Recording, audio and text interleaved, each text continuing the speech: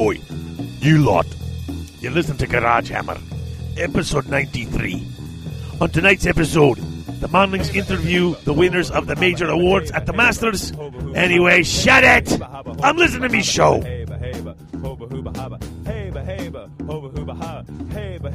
A very good morning and afternoon and evening to you. Welcome to the Garage, you tools. For the next 3 hours or thereabouts, we're going to do the best we can, keep you informed, entertained, and perhaps have a laugh or two along the way. Bringing you thoughts on armies and USA Masters bits and pieces. I'm Pursue. And I'm the one who knocks. Still the one who knocks, huh? I am. I'm going to just keep being the one who knocks, at least till episode 100. I think then I'll have to be someone else. To truly be the one who knocks, you have to shave your head. I'm not doing it. Then you can't be the one who knocks. I could be the one who knocks before he shaved his head. He doesn't knock then. Well, I will for him. No, you can't. Because he's not knocking, see? I don't acknowledge the knocking. So, how's it going? It's okay. Just okay, huh? Yeah, just been busy on spring break, but just kind of crazy. Snowed busy. again today. It's almost April. I'm on spring break. Yeah, it's never going to end.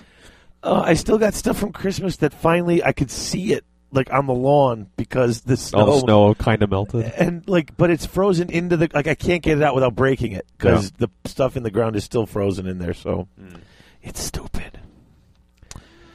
But what are you going to do? Yeah. So, we should probably thank our sponsors. Yes. Yep. So let's take a minute to thank our gracious sponsors, Unique Gifts and Games in Grays Lake, Illinois, Mears Miniatures, Mantic Games, Guild Painting, .com, and Battle Foam, protecting your army. All right. Yep. Mears Miniatures, MIERCE Miniatures.co.uk. They've got cool stuff. I like their models. I want to get mine painted up. I want to use that technique from that guy from France that sent us that DVD. I was watching that. That was pretty. I got to get that stuff. back from you and look at it because I want to watch it again and try to do some of that with the lion's body portion of the. Yep. Now that you got your hobby mojo back. Oh yeah! Now that I'm making plaster molds and playing games and making up creative. I went out and bought Instamold today because I couldn't find the good stuff. Yeah. And the good stuff, like the minimum I would need to make it, it's like the sample size, and it's like $25-$30. And I'm like, I'm going to try with Instamold first and see how it works, and that way if I do a good job and I want a more permanent mold, then I'll invest in the good stuff. Yeah. I see. That's a good approach. Practice and make sure I don't completely screw it up first. So, but, oh boy. No shout-outs today. Oh. Although we did have a couple of different voicemails for the contest, which you can see which way the contest went, I think, from the beginning of the show. I think so, too. Yeah, but you figure most people who bothered to take the time to enter, they were either entering because they were using the long army, or they were guys in the forum saying, I like the army, just not too long. Only one person said short, like a dwarf. And that was Relian. Yeah. So not too long, not too short, but just right. And then one person didn't really say it long at all. They just wanted to enter the contest. That one, when we played, that one will have to be bleeped. But that was Hastings. Johnny entered the contest. So, just so we're clear, does the winner of this contest will be using their potential voice sample for the commercial going forward? We only had 4 voice samples, and we had 16 entries via forums or whatnot. Yeah. So I think we're just going to pick a winner at random at the end of the show. And but over the next few episodes, we'll be playing other people's entries, like in the spot. Very nice. You know, for a little variety. Yeah. In your army. Yeah, except for Crankies, because people will stop listening.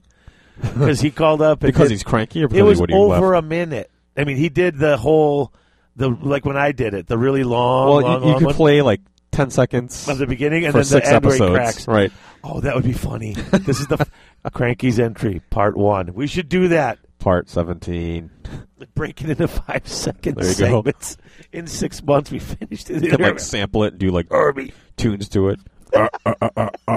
Army. Oh my God! No, no. All right, we've dwelled on this for too long. So, if someone wants to leave a shout out, how could they do it? Oh well, they have voicemail, or we have voicemail. They can call voicemail. voicemail is 1-757-GH-SHOW-6. That's 1-757-GH-SHOW-6. International callers proceed that with 001. And most countries, that's how you can reach us. We do love getting voicemails from all over the planet. It's pretty cool. A guy from China, please call back. Yeah, seriously. I mean, I'm not going to run a contest for see who can call from the farthest away because that gets silly. But he should call back though. I want to hear what he had to say. Yeah, I know. You got cut off. Oh. Boy, we did get some voicemails, and some were a little long. So, for the sake of brevity, I just wanted to give a couple of shout outs to a few people. Sure. We had a caller from Randy, and Randy called and mentioned how much. Notice he went. If you go onto the GW website, a lot of the Bretonian stuff is just not there. So people were thinking that was going to be next month's Army, although it's starting to look like. When we get to news and rumors, starting to look like another 40K release, but we shall see. But we did get his email, and then he actually sent an email as well as that, saying how much he liked the show and stuff like that. Good. And cool. Thanks, so, Randy. yeah, it was nice. We also got a nice voicemail from Michael from Pasadena. Now, this went the full 3 minutes. Like, it actually cut. He was signing off, and I think it cut him off right at the end. Okay. I found voicemail only does 3 minutes, apparently. But he called and said how much he liked the show, and he has a 2 to 3 hour drive, so sometimes when a new episode comes out, that fills up his day. Mm-hmm. Then he did say that from the show on winning. Yeah. Two was he said that you seemed hesitant when we were talking about people. Remember you said, do you have to tell people how to beat your army? We said, no, not really. And then it was then it came to, well, what if they know the rules and they're just not really following them because the other player doesn't seem to know it or doesn't call them on it? Mm-hmm.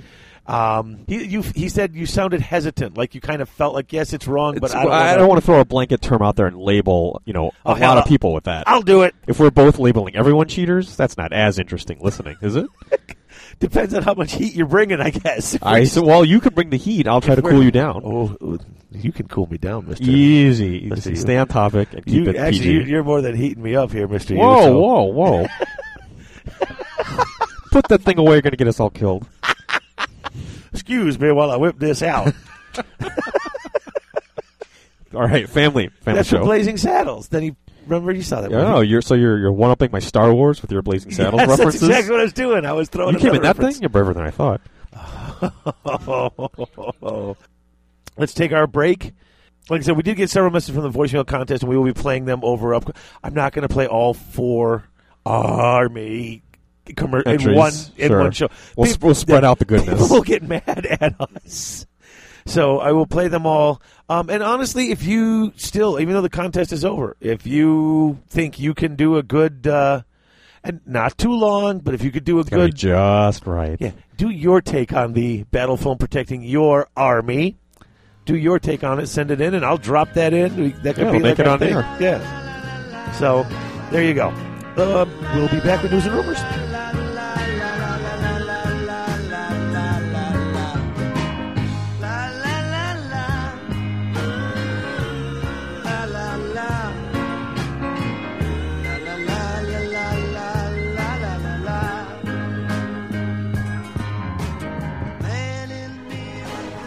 Unique Gifts and Games in Grays Lake, Illinois is the one-stop shop for all your gaming needs. They carry anything your favorite gamer may want. Board games, collectible card games, miniature-based games, and all your hobby gaming supplies are there, as well as books, charms, incense, crystals, and other unique gifts. UGG has it all. Come into the store and ask about their frequent buyers program, or check out their gaming and events calendars in-store or online. From Tuesday night War Machine and Thursday Board Game Night to Friday Night Magic, there's always something going on at Unique Gifts and Games in Grays Lake. Check them out on the web at uniquegg.com.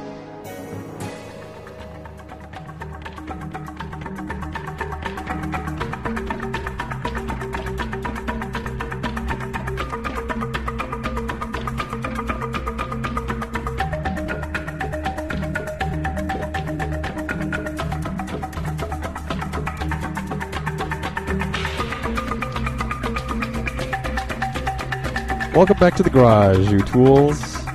Coming back with Tool A and Tool B, Chris and David. Wouldn't that be Tool C and Tool D? A and B. I don't know, whatever. Phillips and Flathead. Okay. Tool? I got you. Right, I got you know what those are, right? Yeah, I know. Okay. I'm just making sure. Wow. We are all over each other today. We are. It must be the new setup for the equipment. Do you notice how it just... I don't know. I think it's the weather. Everyone's feeling, cabin fever. They want to get out. There you go, like The Shining. Yes. Yeah. Here's Johnny. Oh, boy. So here we go. Let's see. News and rumors. Not much, but I honestly have not been paying that close of attention at this point. I haven't either, but your notes here say Imperial Guard next month. Is that right? It's looking like it from the rumors I'm seeing. I mean, everything is posting. We've seen covers of the book. They changed their name. To what? I don't remember, but it was like... What do you mean? Like no longer Imperial They're Guard? no longer called Imperial Guard. And I heard on a different show somebody was kind of giving them stick because they've been the Imperial Guard forever.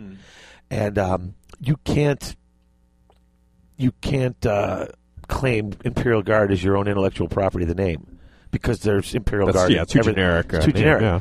So, and like Stormtrooper. Yeah, they don't want people advertising as stuff for Imperial Guard. Oh. If you advertise as, and it's got some new names, it sounds very Roman, but it's got that sort of, I don't remember what the name is. But is this the army? I think I've seen pictures here. Maybe I think I saw it, but didn't realize what they were. Is this the army that has like trucks with treads as wheels? And a bunch of guys some of the stuff. kind of armored. Yeah, it's basically the cloaks. 40K army. That's the humans.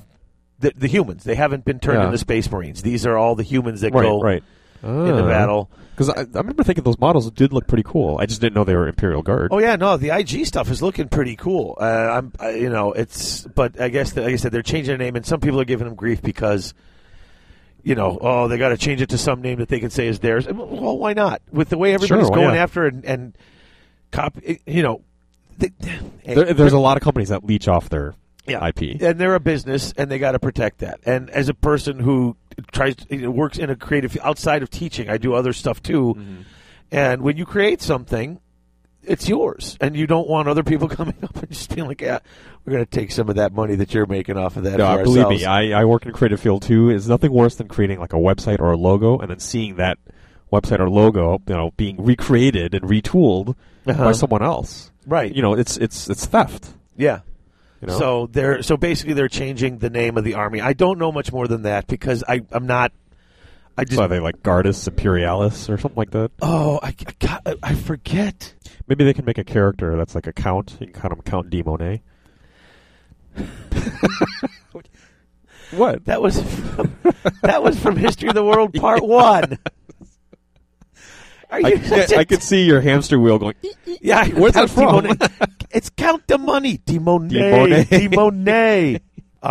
If you look up YouTube, the kid who's in, the kid who plays the brother in that new movie Divergent, he's on Conan O'Brien. Yeah, and he's like, you paint little miniature figurines? He's like, yeah, some are science fiction, some are fantasy. They're called Warhammer. So apparently this. Oh, cool. Yeah, so he was talking about how I bet Conan jumped all over that. He was kind of joking with him and teasing him and making a little fun. He's like, when you meet a girl, is this something you let her know right away? He's like, oh yeah, because if she's not going to deal with it, we're not going to get along. He goes, does that work? Picking up girls? Like, yeah, you want to come up to my room and see my figurine or my miniatures? That's what he says. It's like he says he uses a come on. It was funny. It was like a 2-minute segment. Right. They didn't say much about it. But it was just kind of cool sitting there watching Conan O'Brien. That is pretty cool. There are celebrities that are rumored to, or not rumored, but are known to be GW fans. Oh, there's Robin Williams. I guess is into it. John Hurt.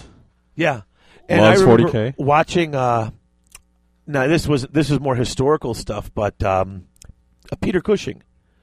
Who played back. He played Van Helsing in all those Hammer Dragons. Or Governor Tarkin. And he was Grand Moff Tarkin in Star Wars. A.K.A. Governor. Yes, okay. Yeah. But you could look on YouTube. There's like 15 and 20 minute like things where they filmed him talking about it, and just having like this whole floor with all these British soldiers. This is how I relax. I paint them and then I put them out here. And he's like, it sounds like someone trying to explain Warhammer. It's like there's different rules and things you could do depending on what they. How cool would it be to play a game against Grand Moff Tarkin? That'd be pretty fun. Before I charge this unit here and wipe you out, let me ask you. Where is the that rebel base? That was the worst Peter Cushing impression ever. We're not English, though. I'm Come on. taking credit for worst ever because it was terrible. So Yeah, sorry, Dan Heelan, Ben Curry, if you guys are listening. Which they may not be. I don't know. But that's about it. Like I said, I'm still hoping. I'm hoping that May is a 40K as a fantasy release. It doesn't surprise me that if April is a 40K release though, because the Imperial Titans or whatever the heck, what was that called that came out Knights? last month? The Imperial Knights, yeah. I don't know if that's. I mean, you could play it, I think, as its own army, but I've seen games where people are only using those. Right, you can do that, but I also think it's more of a supplement. Like, I don't know if it's like a full-fledged release. I didn't buy the book. I mean, it had a whole book, but it seemed like it's all about guys who like. Seriously, you could play that as an army. You got 5 models, right? If you want to do that, it looks pretty cool. But it also seems like it's more of a supplement, and I could be wrong, but it seemed like because people were saying you can ally that in obviously with a lot of other armies. So it seemed more like a way to give, inexpensive or less expensive Titans to a lot of different armies. Yeah. So then you get a full on. Not wrong with that. A full on army book now coming out with the new IG, whatever they're going to be called. That's about it. Any other news? I did pick up the White Dwarf the White Dwarf Weekly number 7. And did you hear about this? Ben Curry was talking about it this week. I just thought it was interesting.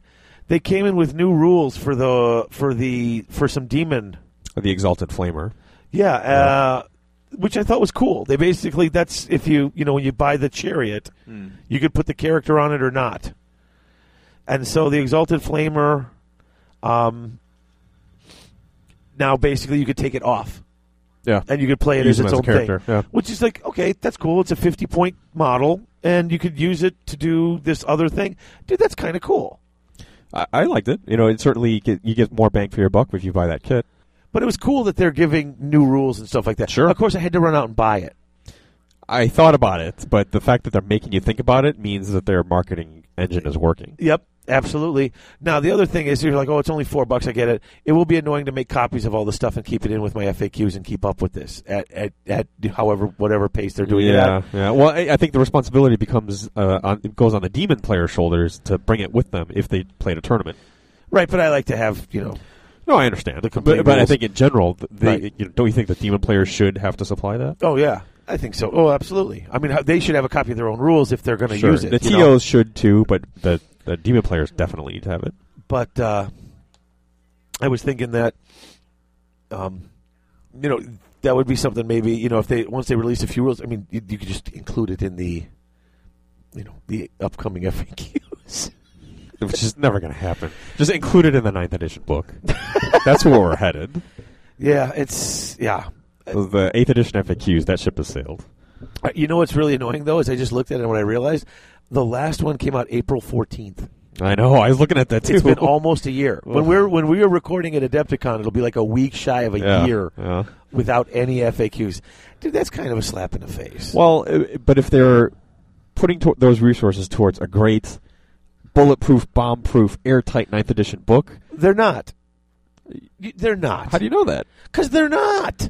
For 25, 30 years, they've said, we're not a tournament company. We're a gaming company. We don't care about... They're not all... I mean, I would love it if they did. If they turned around and had these rules are airtight and there's no need for all this... Yeah, it's not going to happen. But no. if they make a better even next airtight edition... systems has FAQs. I mean, War Machine comes out with FAQs. But they're not. Well, the point is if they're putting resources towards the next edition, I'm okay with it. 8th edition, I'm not ready for 8th edition to end yet. I'm still enjoying it too much. I am too, but this is where we're headed. What's going to happen is going to happen. Yeah, eventually we're going to get there. So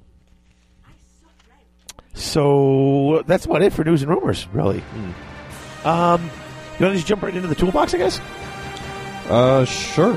Well, you know what? Let's take a break. And when we come back, we'll There's quite a bit of stuff in the toolbox. Right. Okay.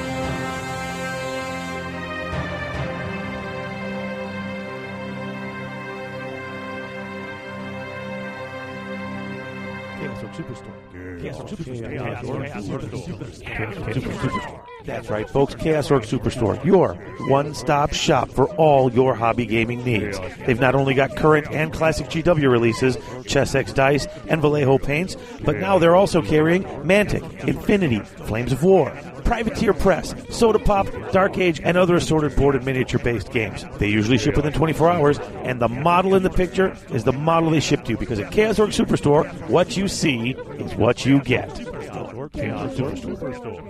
Chaos Orc Superstore.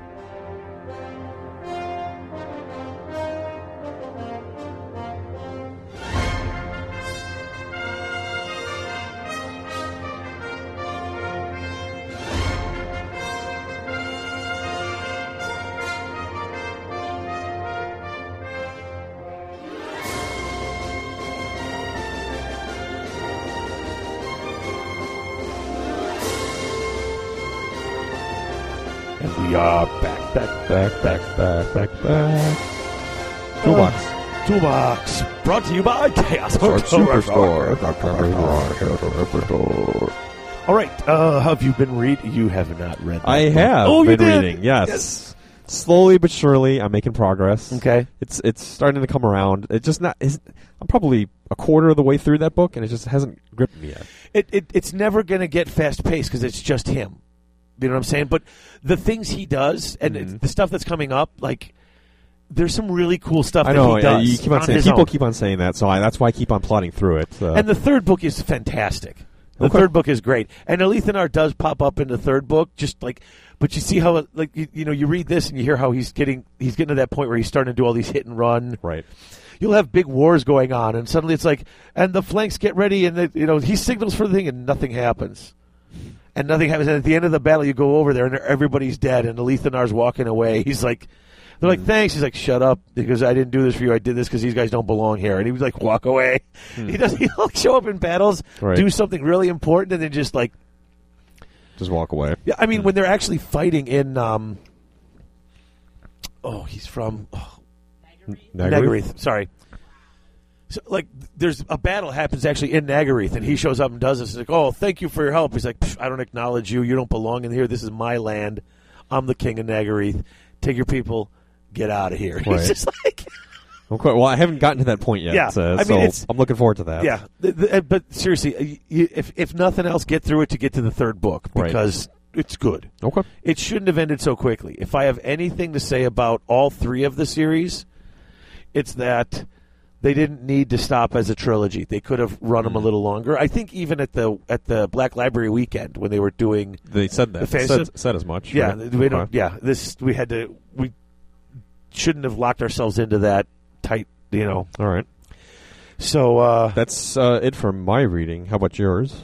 I am reading Legion now for After Eleanor. We just finished recording the very end of Book 6, Descent of Angels, today. I did it this afternoon. Nice. Talking to Greg this afternoon. Dumped the memory card, brought it back down here. Are you guys only on Book 6? We've only but we've actually, because we really, as we're going into it, a lot of times we'll do... So several episodes might span... 2 episodes per book, usually. I see, okay. And we've had some gaps, just problems with me and my scheduling getting it done. So we're trying to get to a more regular schedule, but yeah. So I'm reading that. I'm going through the Dwarf book over and over and over. Getting ready for a review post Adepticon. Yeah, and I'm really just trying to find myself. I'm trying to find a place I'm comfortable with the book. I'm learning a little bit about it. Explain that. What do you mean by that? Well, I can't do what I used to do, so I'm trying to see what else it can do. And it's like so. Oh, you mean in terms of unit selection, and play styles? I see. I've been playing without war machines. Just trying to get a feel for what the units can do and how much can I rely on them, right? As opposed to relying. I mean, I know what a cannon can do. Cannon did the same thing it did last game. Grudge Thrower did the same thing it did last game. So I'm kind of running without them and seeing if I just go up the guts. Combat fighty dwarves. Well, we'll talk about that in the games that we've played in further detail. Any other reading? Oh yeah, I finally got Visions of Heresy, which is this huge, ridiculously huge book. Yeah, you were showing me that book. Library. That's pretty cool. That's all the artwork and fluff? It's a lot of the artwork and fluff from basically from the Horus Heresy, from the start of it, and I mean, I just thought it was going to be all pictures, but there is a lot of pictures, but there's also a ton of text in this book, and I mean, it looks like a great 400 way to some just immerse pages. yourself into the universe. Yeah, I mean, and I really do love the artwork for 40K. I hope they do something like that for fantasy.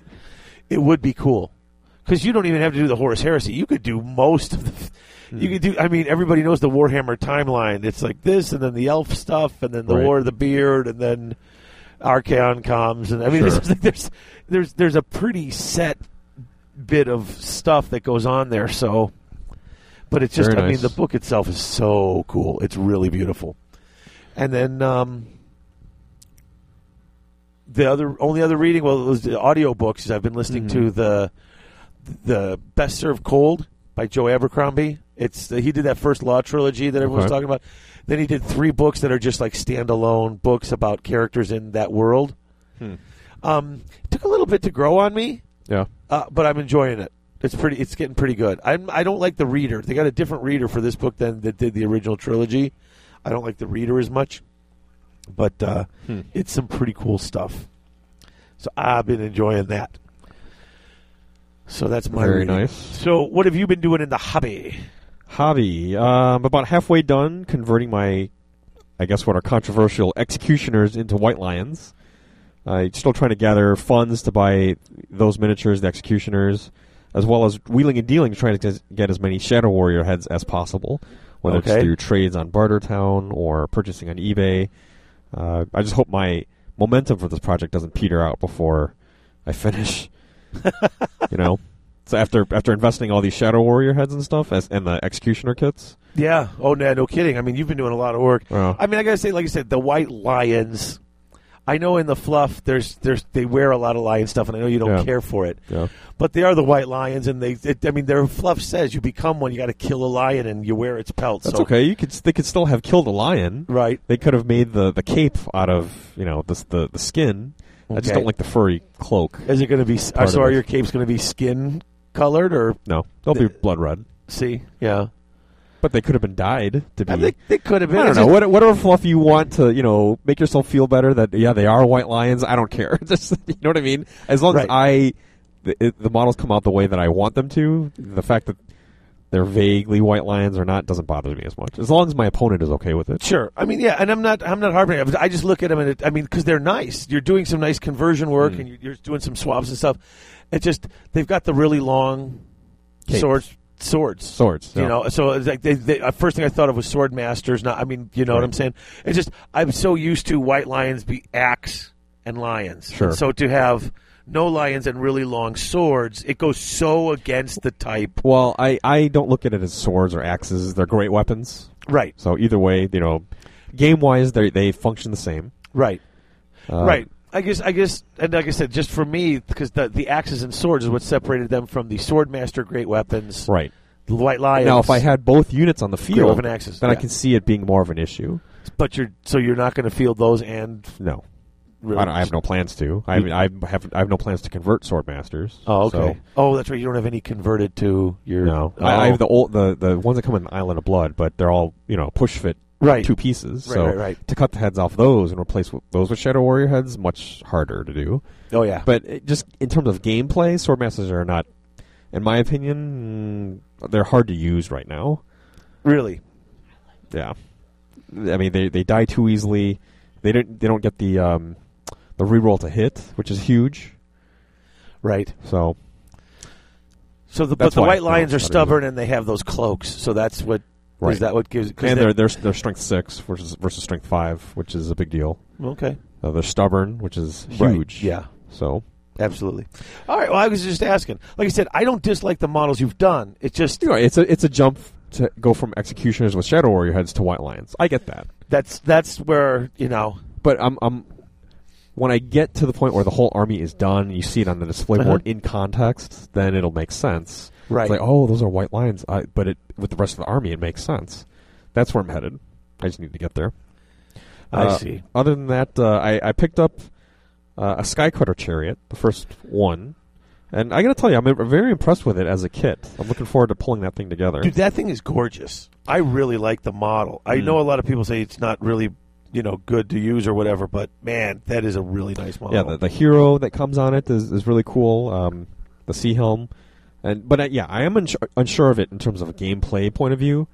I've only used him in the one game against you, which we'll talk about. Right. But I'm going to give it another shot. I think I like the models too much to not use it. And I picked up my second one today on the GW website with Hayne Begley. He sent me that GW gift voucher, so I used that. Okay. And I wasn't sure because the voucher's only worth $50, but the Chariot's worth $60. So I wanted to put that towards the purchase. Right. Wasn't sure how to do it on the site, so I called the number on the email, and it was like a singles chat line. Are you sure you dialed correctly? I dialed it twice just to make sure. Are you sure? I'm positive. Okay. Yeah. First time I'm calling back. If you're a man looking for hot single women, press 1. If you're a woman looking for women, press 2. I'm like, what? What is this? So I eventually got a hold of him. We worked it out, and so the second Skycutter Chariot is on its way. Cool. Other than that, I'm done prepping my Orcs and Goblins for Adepticon. It is very nice to kind of take a. Normally, I'd be like cramming hobby-wise right now, but it's nice to kind of. Sit back a little bit. I'm making that little display board for Greg and I's army, and it's going to be basic. I'm not. I've been building all this stuff, but I still don't know how to put all this stuff together that I've been doing from the. Well, you just got to do it in small steps. You've never done it before. Yeah. So our display board is just going to be, base and flock and sure, just something to bring that we have won. We're not. It's the team tournament. I don't really care. Well, the display board could be just that: the foam and flock and paint. Yeah, and I mean for what we're doing, it's not like I looked at him. I said, "Dude, it's not going to be fancy. We're not going to get full points for display board." I don't. He's like, "I don't care." As long as you have one, that's all. Yeah, crazy. We got one. We got we got something to move it around. And we're golden. What armies are you guys teaming up with? Vampires and demons. Okay. I don't even know we don't even know what each other's taking. We're just showing up with just showing 1,000 points. No discussion on what to do, and I'm gonna try, dude. We're busy. We're there to play and have some fun and have a few games. But I mean, if it helps your chances in winning more games. He told me kind of what he's taking, and I think he's going no magic so I can have all the dice. Okay. Because my vampires need it. So I would think given your style of play with VC and you having all the magic, you'll grow up the central anvils and he'll come in on the flanks. Something like that. That's kind of what I'm hoping, yeah. Because, okay. That would be cool because he's got I think he's taking a lot of corn. That would make sense. So. He's going to fly. I got the zombies. He's got the corn. Right. That's all we really need. He's got the corn. You've got the cheese. There you go. I'm kind of excited, and I got to say thank you so much to Chris Broska because I can't get there and started the first game. He's playing the first game for us. Well, that's some pressure on Chris. No, it isn't. If he loses, man, then I'm just going to do team tournament champion hopes are dashed. Oh, that's right. All because of that Canadian. Shut up. He's going to be like, I don't want to play. He's going to hear this and be like, I ain't playing now, White Tech. He's not going to want to play because I called him what he is? Oh. What the? He's Canadian. Oh, did you just say that Canadian or did you say something more derogatory? I said because he's Canadian. Oh, I thought you said that dirty Canadian. No, see, now you're trying to paint me into a corner. Anyways, so hobby for you. What's up? Okay, so I've been building my models, and none of them are on bases. I got to buy something to just can make them stick to the base without really. I don't want to glue them permanently to the bases because I'm making bases, but I want to get them on bases so I could use the flipping models. Right. At least on the practice games and stuff like that. I think there are two options that I would recommend.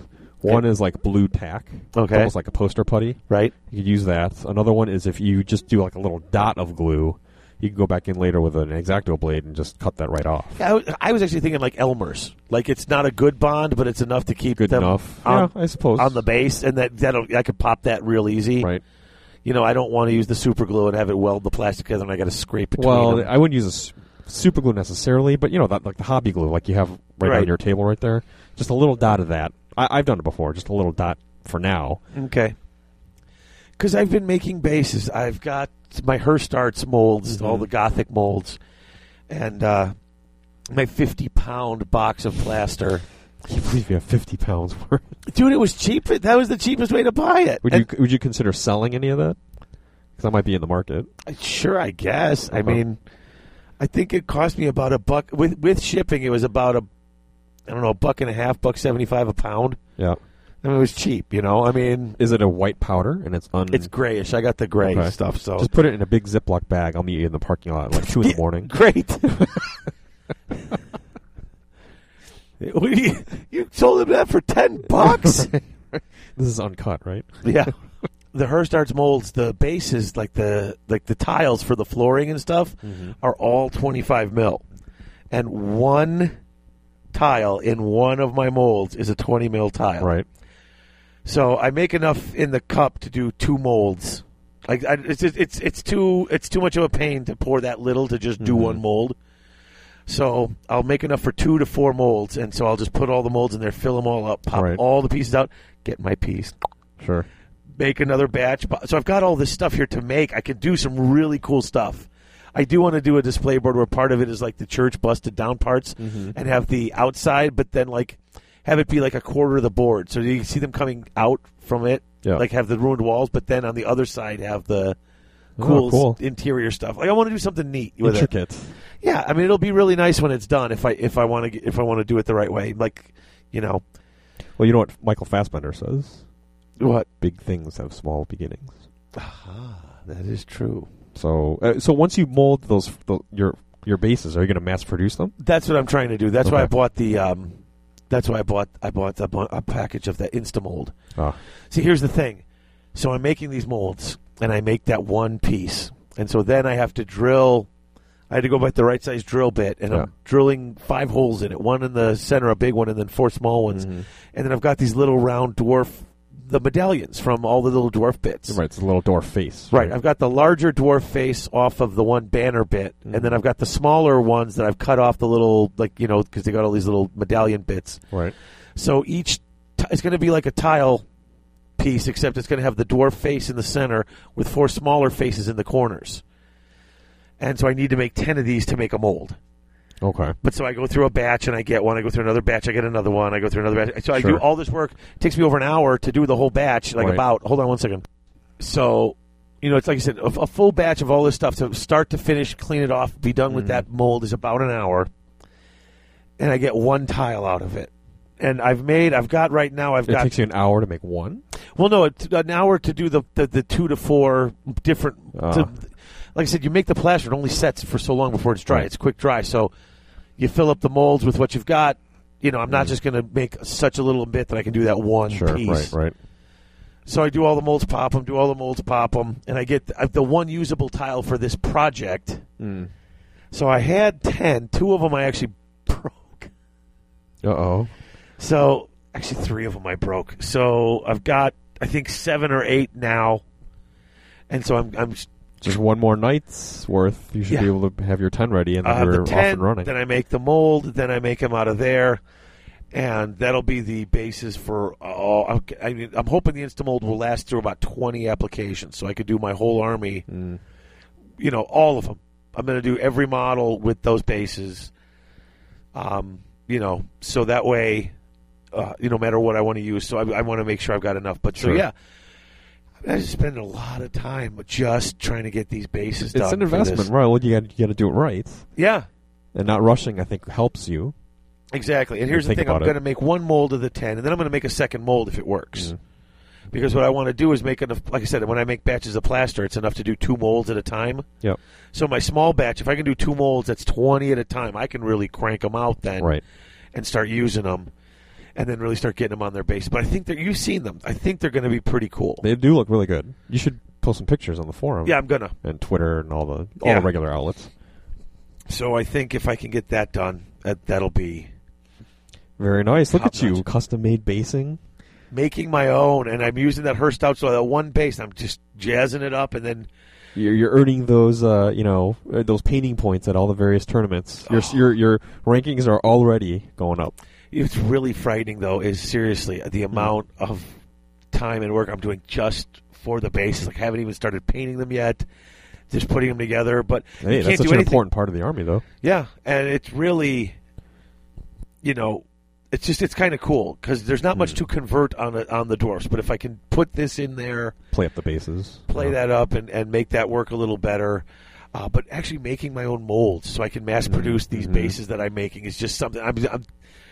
I haven't done something at this level before. This is pretty, like when it's pretty cool. When you started doing the Sculpey and all those different Yeah, stuff yeah. for your bases. I was like, I want to try something too. So Yeah, it's a whole new level. yeah, So yeah, I'm looking forward to how your stuff turns out.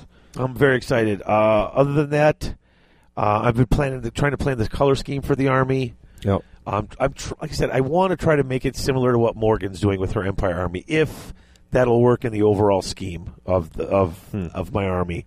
I'd like to do that. I thought that would be very cool. Do you think you'll paint a model or two to kind of test your color scheme? Yeah. So, but I'm not even worried about that yet until I want to get the bases done first. That's the first and foremost. Other than that, I think that's pretty much most of what I've been doing. It's just taking a long time. Oh, I did get that trait with that guy's Cody Scott. He's home. Oh, the safe military and sound guy. from the military. Okay, welcome back, Cody. And I have to mail out his stuff. I got his stuff. He did a cool thing. I got all this Nurgle stuff now. I have 2 soul grinders. They're just basic soul grinders built up, not painted or anything, so I could do what I want with them. A ton of plague. So basically, how I said I want to get a good sized army for, each chaos god. Yeah. Yeah, I've got I think it's like 70 plague bearers now. He had on the list. And then he had a couple of heralds, and one of them he took all the little Nurglings from the Nurgling base and just kind of piled them all up a little differently. And then there's a couple where you glue the little flat base down. It's like they're doing handstands. Yeah. He flipped those two of those over and put them on the top. I'm like, what's it? And then he sat the herald on it. And he said to me, I'm like, are these guys supposed to be like on a palanquin? Like, the palanquin and Nurgle? Yeah, that's all the little Nurglings, just with the two little things just carrying him forward. So he so we've got his converted little herald on a palanquin. So I'm like, oh, this is pretty cool stuff here. So I got all that Nurgle stuff now put aside, and with the exception of a few little bits and bobs, you whack flare ogres are gone. Going Nurgle? Ugh. It's all the rage right now. I'd like to. You just need 2 skill cannons. I'm going with all the gods. I'm giving all of it. I'm playing it all. That's the way to play my chaos. My chaos plays with all of it. I don't care. So that's about it for my hobby. And what about any other? You got anything else you've been doing? I've played 3 games. I'm going to slot these into the other section. You and I played a game, yes. High Elves versus Dwarves. It was my High Elf Air Force Army against your new Dwarf book. Yes. And that was an interesting game. Because we both took lists that we had never taken before. Right. And, Sky Cutters I liked. I like that list. I like the way it plays. Very fast and very mobile, very hard-hitting. I get to pick my battles and kind of charge in. And I liked it. And it's got the ambushing spears, which spears in general are kind of a liability because they're so squishy. Right. So the fact that they can ambush, I can kind of pick where they can be least damaging to me. They didn't bother me too much. Yeah. They didn't bother me too much. In fact, that game was so frustrating. I thought you had it won in the beginning because everything is fast. And I got my little dwarfs running, and it's like, I'm not getting into any combat that you don't want to be in. Yeah, I will be dictating the combat. So, towards the end of the game, you had a unit of, was it hammers with your lord? Yep, hammers in the center of the board. Yep. I had charged it in the front with a Frostheart Phoenix. Yep. In one flank with my BSB on an eagle with the Star Lance. Yep. On the other flank with 3 Reavers. And in the rear, I charged it with a Sky Cutter and 5 more Reavers. Yes. So a lot of stuff that had gone in. I also charged with the 26 spears, but they failed their charge. Right. So even with all that stuff going in, and I think you even said that you thought that you were in a lot of trouble. I was worried. I had guys on all 4 sides. I'm like, I'm like, okay, there's going to be some static combat risk here that I'm going to have to overcome. Right. And I really didn't. But hammers, they just powered their way through it. I mean, all those attacks, re-rolling with hatred, because you had army-wide hatred. I did get army-wide hatred, and that roll right there is the most important roll in the game. That first roll of the dice, before any other things happen, what does my army do? And having my whole army get hatred is freaking huge. If you go to a tournament where you get a tournament re-roll, that's what I would use it for. Oh, yeah. I mean, that is so good, having army-wide hatred. Oh, it's stupid. And that was the difference. I mean, hammers with 2 attacks is good. Giving them hatred is great. Having them strength 6 is even better. The Lord with shield bearers that I had was great. I mean, I finally took out a Phoenix. Like, I mean, I've taken one out before, but you know how much those frost hearts. Yeah. But you're like, so even charging you with on all those different fronts and everything, that's one round of combat was enough for you to see everything dead. I think the only thing that survived was the Skycutter. And that was because I didn't put any attacks at it. Right. I attacked everything else. I mean, it's all just toughness 3, no armor. So you're going to kill whatever you hit. It was vicious. It was pretty brutal. Yeah, it was. That was a pretty. You charged with everything, and that was okay. And then they took it. They took that all down. I do like that list though. I think I'm gonna run it again once my second Skycutter comes, and they get the level 4 on the dragon, which is nice because then give him the 4-up ward save. He casts a spell, he's down to a 3-up ward save, so he's pretty survivable. Yep. What did I do? How did I kill your dragon? What killed your dragon? Your cannon. Was it the cannon? Eventually, yeah. Oh, okay, good. That was just a weird game, though. You rolled so many ones. Oh, my God. Okay, first turn, fire the cannon, misfire. I have a rune to re-roll it. Okay, it rolls. What about the bounce? Boom, misfire, so it sticks in the ground. Right. Okay, well, at least it's stuck on that model. I hit that model. Okay, roll the wound. 1. Are you kidding? Or you wound it, and you do 1 wound. That was what happened next. Yeah. I mean, dude, it was just so many times. You were going to dimensional cascade. You had the big explosion. Okay, strength 10 hit, roll it. Oh, 1. 1, right. That was all night that was happening. You were laughing. It was getting silly. It was one time your cannonball bounced off an eagle. You couldn't even wound an eagle. No, that was the first shot. It hit the eagle and rolled a 1 to wound. You know, those feathers, heavy armor. Oh, it was brutal. But, I wound up winning that one in the end. The Iron Drakes are pretty cool. Yeah. Against your big beasties, they had a little trouble. Well, you're taking a charge from 2 Frost Hearts and a dragon. Yeah, you just charged. I mean, I had like 10 or 12 of these guys, and you're like, I charge with everything. Well, on the I planet. can't let. If you have one guy left and you roll Snake Eyes, then that holds me up. I can't allow that to happen. I have to kill everything to guarantee that I can overrun. I see. Yeah. Leave nothing to chance, my friend. Plus, it's more chances to kill dwarves. Or dwarfs. See, when you lose to them, I don't know that you get to call them that. We'll play again, my friend. Sure. Yeah, hey, I'll whoop you anytime you want. Oh, really? All right. You get a little win under your belt, and all of a sudden you're all I am 1 win. Mr. Whack player. I am 1 win, 1 draw with this army. We'll see. We'll play it again. I'm certain I'll lose a bunch, but that was my game against you. I did play 2 games against our local Warhammer coach, Alex Nikotenko. Okay. This was a little Adepticon prep, my Orc and Goblin gunline against his Nurgle army. All right. And it was pretty much, I won't say too much because I don't know if he wants me to divulge the details of his list. Of course not, right. We played Blood and Glory for the first scenario, and for the second one we played, these are the old scenarios from last year's Adepticon. Okay. The second one we played a modified Watchtower, wherein this is the 18-inch box, so you have to have the most fortitude in that box. I like that one. I do too, but it makes you have to fight because you have to be in the center. Right. The game could end after turn 4. Right. So you got to be in there by turn 4, and then if the game ends and you don't have to fight too much, good for you. But if the game goes on, right, then you got to keep on slugging away. Yep. So, yeah, I think my list, the alterations that I made, like making my Horde of Savages Biggins, I think is a good change. I added Snotling Pump Wagon, which is great. I've been saying that thing. I'm like, I didn't see it. I mean, you have all this chaff and no pump wagons. I'm like, oh, those things.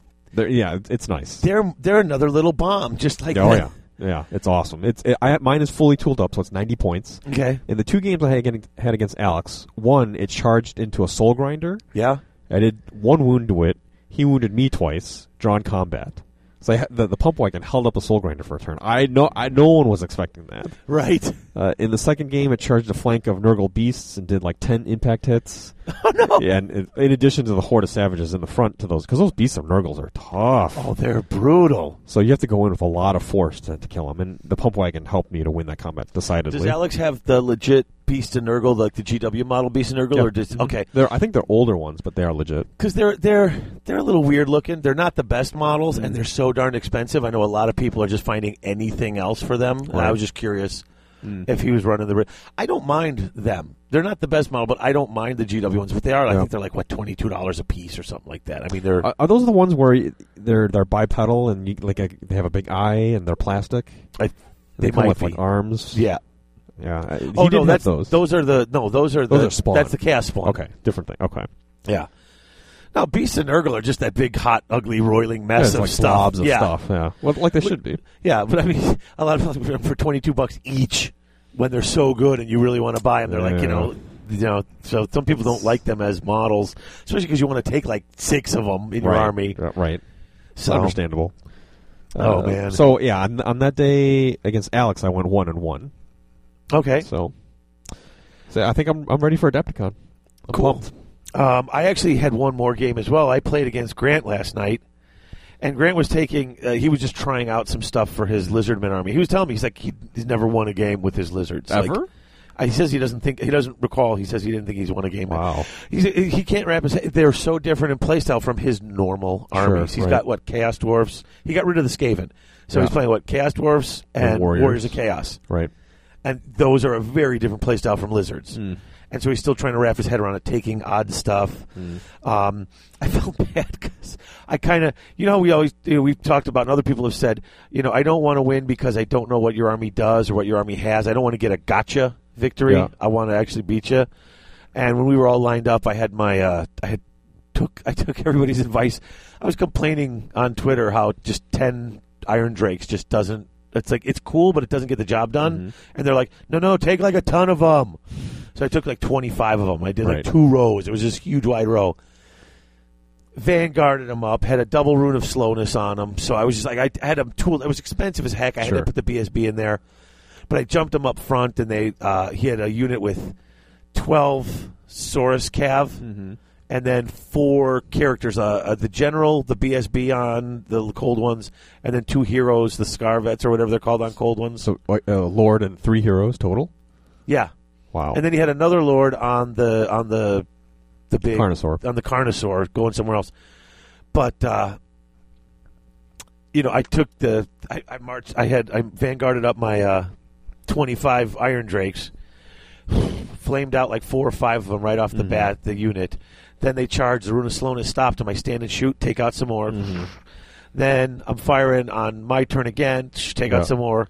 Stand and shoot. The 4th stand and shoot, that was it. I had done 1 wound to 1 hero. Yeah. And killed off the whole rest of the unit.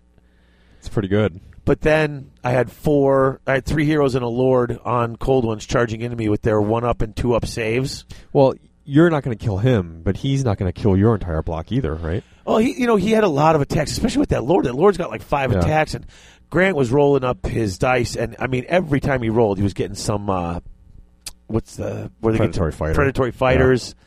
Lots of hits. Strength 7 on his Lord. Strength 5 and 6. So I'm not getting armor saves. Right. So I'm picking guys, but I had like 25, and I'm lucky enough that he was missing a bunch. Okay. So I was losing a few at a time, and then the whole plan with that was then I reformed into just 5 wide, which left his flank a little more exposed than when I was 10 wide, and I was able to charge him with some Longbeards in the flank and just having the ranks and the steadfast and all that. So I was losing, but I was steadfast on a 10 with the Iron Breakers. Well, actually, in the bigger picture, you're winning because you've taken out his unit. Oh, yeah. Just not the characters. You're way ahead on points in that exchange. End of turn 2, he charges in with those characters. That battle was going on at the end of turn 6. So that's a win for you then. Yeah. Yeah. I mean, the game was a draw, as I call a draw in Grant's favor. That matchup for you is a win. Yeah. But then my 21 Longbeards with a Runesmith went into that Carnosaur. I killed the Carnosaur, could not put a wound on that Lord level guy. And I mean, it's just, I'm hitting on the 4s, then I'm wounding on 5s. I'm trying to get in. Once I took him off the Carnosaur, I only had 3 guys in base contact with him, so I only had like 7 attacks. Right, yeah. And it's like, okay, I'm hitting on someone, get a couple wounds. Okay, my 2-up save. And then I'll get through, Charm Shield on the first hit, which I was like, come on! Somebody. Give me a wound. I did 1 wound over the whole, out of those characters, I did 1 wound with the Iron Drakes when I was burning them. Once combat started, those 5 characters, I did a grand total of 1 wound from the end of turn 2 to the end of the game. Finally, at the turn 6, I got the charge off, and the hammer is finally nailed into the side of his general. All them hammer attacks. Yeah. Hitting on 4s but wounding on 2s because the strength 7 on the charge. I did 2 wounds on the bottom end of 6, 2 wounds to his general. Oh, you couldn't squeak out that last wound. Oh, I did 4. He saved 2 of them with his. I was like, oh. But so that was. And you had the Army-wide hatred too, right? Got the Army-wide hatred on that too. And if I hadn't, it would have gone much differently. I think. The thing is, I killed the Carnosaur and I couldn't kill the Rider, so that was like 400 some points right there. Yeah, you got to get both. It was crazy, but it was fun. It was a lot of fun. I need to get out of the VC mindset. I keep looking at. Well, first of all, I keep looking at my army. My entire army, the both times I've played, have been less than 90 models. That's tiny. That's like 1.5 units for your VC. I put out 90 zombies. Yeah, 3 units of 30 in every game. But you got to think. Those zombies don't do anything but die. That's all they do. Yeah, but they also could. I got stuff held. I know what I'm doing. I'm so used to just seeing so much. Yeah. Losing 5 and then putting them back. Oh, I'm not worried about it. Right. Yeah. It's a totally different game. I got to be so much more careful with what I'm doing, and I only have a few. And I can't even Van Helsing forward and get them into combat fast. You don't want to fight; they don't have to fight. So I think you really have to put on your deployment hat now. Yeah. With your dwarves. Get the matchups you want, and the one thing about dwarves is whatever you feel you can't beat, I think if you put in the right block against that and just hold it up, right, it's not going to go anywhere then. The thing is, I just found that I was, you want to give everyone these cool things to get all the cool items, sure. But every 35 or every 50-point item is another 3 to 4 guys off the table. And you got 5 or 6 of them in your army. That's a whole unit that you're not taking in order to buff the other ones. So I'm still playing with it. Well, but the dwarf units inherently come with so many good abilities. Yes, they're re-rolling panic within 6 inches, the stubborn, yeah, additional attacks, the parries, the armor saves, the toughness. I mean, the units themselves are good. Yeah, they can wound on better than a 4+, but wounding on a 4+ is sweet. So nice. But yeah, like I said, I'm just running lists. I'm having so much fun with it right now. Good. And building the models. I'm getting so excited. That's what you want, because it wasn't that long ago that you were in hobby funk mode. Yeah. So now you're out of it, sounds like. I'm out of the funk. But part of it is like I'm hobbying because I want to. Like I'm going to Adepticon next week. I'm going to see people. I'm all excited. Yeah. Other than making that display board, I'm not doing anything for a deadline.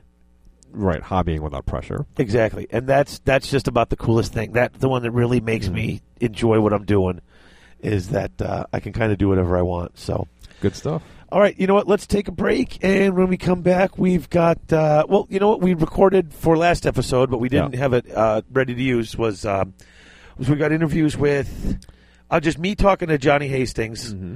Which it's like the world's worst interview. I didn't know what to ask him. This is like the first interview, and we hadn't talked to anybody yet. Okay. And I was like, "So, do you like Warhammer?" I mean, it's just like, it was the world's worst interview. But it was just me and Johnny talking, asking him. It's just kind of, hey, what was it like? I only know what I saw and what I read on the forums, and so I wanted to see what he thought. After that, we're both on then, and we've got Kevin Bruins. We got Kevin Bruins on. And Midwest regional representative. Yep, so he talks a little bit about that as well as just playing in the Masters. And then we have the guy who won the whole thing. Justin Berge coming on. After that, we will be back. Sounds like a plan. Cool.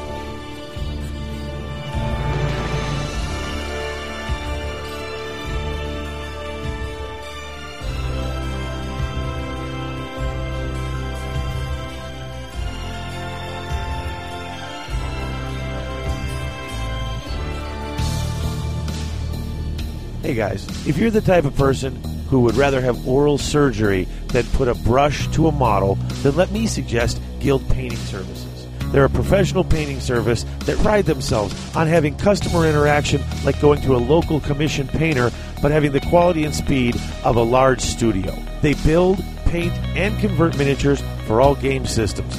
They're competitively priced, and if you want to talk quality, go to guildpainting.com and check out the quality of the miniatures that they've got on display. If you're a person who likes to have a beautifully painted army on the table, but doesn't have either the time, desire, or ability to bring it to that standard, you can trust your models to the guys at Guild Painting Services at guildpainting.com.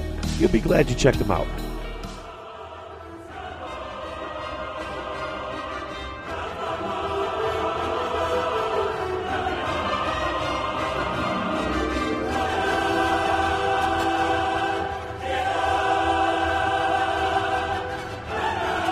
Okay, back again, and in this big U.S. Masters, hullabaloo episode, there he is, Johnny Hastings, folks, winner of Best Painted at this year's Masters. Johnny, thanks for coming on. Hey, no problem, man. Happy to do it. Yeah, so, wow, why was I not surprised to find out Johnny Hastings won Best Painted at the Masters? That's what I do best. So you brought your ogres? I did. So now you went, you went to the Masters, and I know you were kind of deciding, or originally you were kind of deciding whether or not you wanted to go. So what tipped your mind in favor of going? Because I know it was kind of tight to fit into your schedule. It was just for the experience, being the first Masters and all. I figured I had a chance to be a part of it, so it seems stupid to give it up. I decided to do it. Cool, very cool. And now they ran the Swedish comp. Am I correct? That's correct. So how did you find that? I know that you're more of a person who, obviously you can't just whip off a different list because changing your list entails hundreds of hours of painting. Yeah, I am pretty constrained by, just what I've worked on so far. Fortunately, I seen it coming from a while away, so I was able to get 3 models done for it. In terms of how the Swedish worked out, I liked it. It was a bit to deal with at first, but once you realize what it's about and how it works, it's not a problem. And I thought it was cool because it at least mixed up the list that you're going to play. You didn't see the same BS that we're used to over and over, that you typically see in tournaments out this way. Okay. It made for some nice different builds. At least, people were compromising, and some people making some serious compromises to fit into the comp and get a good comp score. So myself included there. So what was your comp score for your list? It was 11.9. So kind of right in the middle, so not bad. And was there any what was the major concessions that you had? Or I did not take a level 4. I kept all the ogre and iron gut units smaller. I had a 7-strong unit of ogres with 2-hand weapons, and then a 6-strong unit of guts, and then a second 4-strong unit of guts, whereas typically I'd pile a ton of dudes into one unit, go for 11 or 12. I did not take a level 4, so I went with a level 2 Firebell and a level 2 Maw, and I took a Tyrant to lead the force, and but it was cool. I mean, it was nice variety for me to play that too, just to see how the Tyrant works, and I was pretty happy with it. Cool, that's great. Hey, where did you place overall? Not that it's a big deal. I'm just curious because I don't have the list in front of me. 23rd with 55 total battle points. So you were kind of right in the middle, right? Because there was 50 guys playing. Am I correct? That's correct. Okay, so, well, hey, I know you were seeing the tournament from my point of view. But yeah, so hey, you know what? It's the first time you're trying a new list. You're going down there. So I know a lot of guys from the Midwest are saying that they're kind of going to go down and for the experience. So let me ask you this, or let me preface it with: now a lot of people know, and I know you know as well, that on the the Warhammer USA forums, which is the forums for the Masters, the smack talk got heated and heavy. Yeah, I read it and I loved it. I thought it was hilarious. See, I know you well enough to know you kind of look at that stuff. You're like, yeah, I'm not even going to take part in that. I'm just going to kind of read it and listen. I mean, it did get heated. It went from a little smack talking to some serious name calling there for a little while. It did get out of hand. Yeah, yes, it did. It made a few people nervous for how this was going to go. So, overall, how was your experience at the tournament?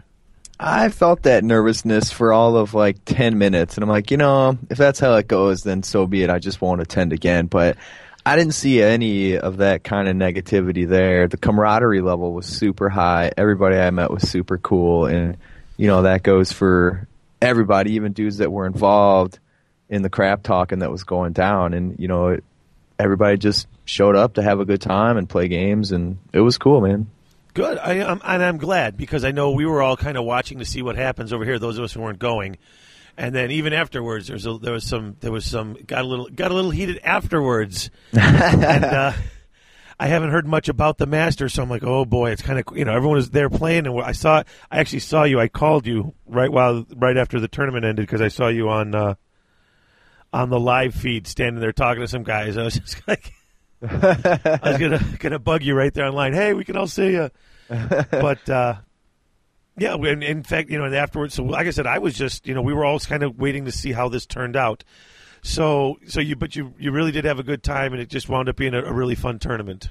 Yeah, I'd say it was a really positive experience, and it's not the kind of tournament we're used to out here, just in terms of terrain and boards. I think we get spoiled out here, but in terms of how it was run, in terms of all the people that attended and all those kind of things, it was well done, and it was a great time. So terrain came up a little weak?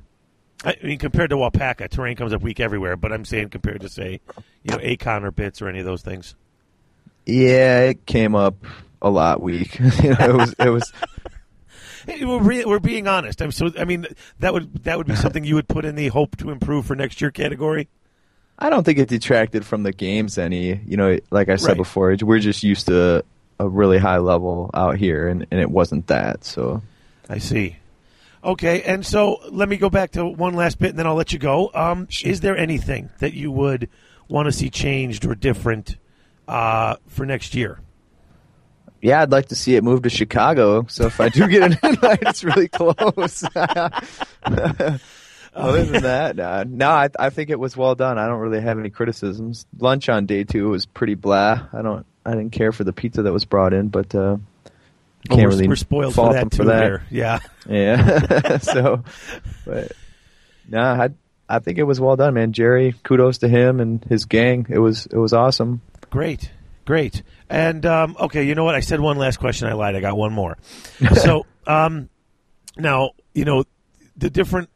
I'm curious as to how you felt it went with the regions, because I know a lot of the different Masters tournaments in different countries, it's all, it's the top ranked guys and they go in for individual play. But the country's so large, we went with, not even the top ranked guys. Each region had its own system of who gets to go. Some went right out of ranking, some went different. But from an outsider's point of view, from a couple of people, it almost looked like it was ATC, like the American Team Championships, because each region, was sort of separated. Was there any feeling like that, or was there anything like that at all? Was there any sort of like regional anything going on? Yeah, there was a lot of that kind of talk. And, certainly when you're there, you're rooting for your own guys to do well. See, there was that aura to it, but it wasn't disrespectful in any way. And, I thought it was cool, and I thought it enhanced the way everything went, because, you are playing for yourself in the end, but you also want to see all the guys you're there from your area do well too. So right. Yeah, I'm not asking if there was camps or segregations or anything like that. I just didn't know if there was that feel or not, because it seemed, it just seemed, like I said, and once again, I wasn't even there. I only know what I know from talking to the guys who run it, as I'm one of the guys on I'm Bruins' quote unquote backup, and talking to Jerry and stuff. And that was one concern that I wanted to ask everybody about was, did it feel like an individual tournament, or did it feel like a team? Because I know Northeast rocked and took like 7 of the top 10 spots. They rocked. From a team aspect, they were like, we are going to take the team aspect, and they totally did. And props to them for that. But I just didn't know if there was a feeling of that there, because I know a lot of us, I know at least the guys, I can only speak for the Midwest guys, I know a lot of them didn't get in a bunch of practice games or work together, partially because we're really pretty spread out, Yeah. So I know there wasn't a lot of that going on, at least, in this region, but I know some other regions did do a little more, practicing as a team. So I was just curious if any of that feeling came across or if it still felt individual. I'd say that feeling definitely came across. As you were talking to people, people would consistently bring up how their region was doing as well as how they were doing. But I don't know. I thought that was a cool aspect to it. It is an individual event, but we genuinely give a crap that our buddies do well. Whereas usually, like I go to a tournament, if Raj isn't doing well, I'll kind of laugh and pick on him a bit. Well, not empathize. Well, yeah. Well, I guess more of our tournaments, it's everyone from our region. So you're not if you're rooting for people from your region, you're rooting for everybody in the damn tournament. So, so okay, cool. So, like I said, that's just what I wanted to check. Is that something you would keep in there that you liked? Felt it was something that added to the event? Yeah, I'd say so. Cool. I mean, why not? It's already set up that way, so yeah, it adds a nice little quirk to it. Excellent. All right, well, Johnny, I know you have a lot to do, and I don't want to keep you any longer, so thank you so much for coming. And once again, congratulations. First U.S. Masters, best painted. Thanks, Eddie. No surprise going to Johnny. All right. Appreciate it. Thanks, Johnny. And, folks, we'll be right back.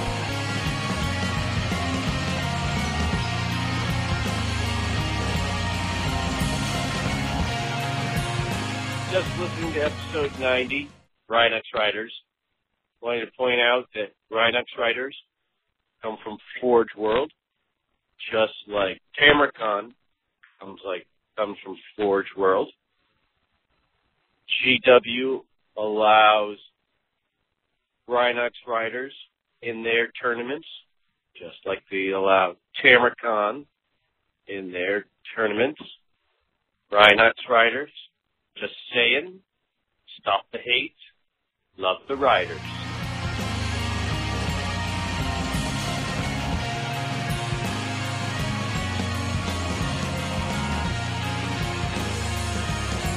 All right. And we're back, talking some USA Masters, and joining us is the one and only Justin Berge. Hey, Justin. What's up? How's it going, guys? That's going good. First ever United States Warhammer Fantasy Battles Master. I feel we should all stand and salute. Yeah, we need to have Rocky playing. I just don't have the music. I want to stand now, too, and I'd have to salute myself. Oh, so how's it feel? It feels awesome. It was a great event.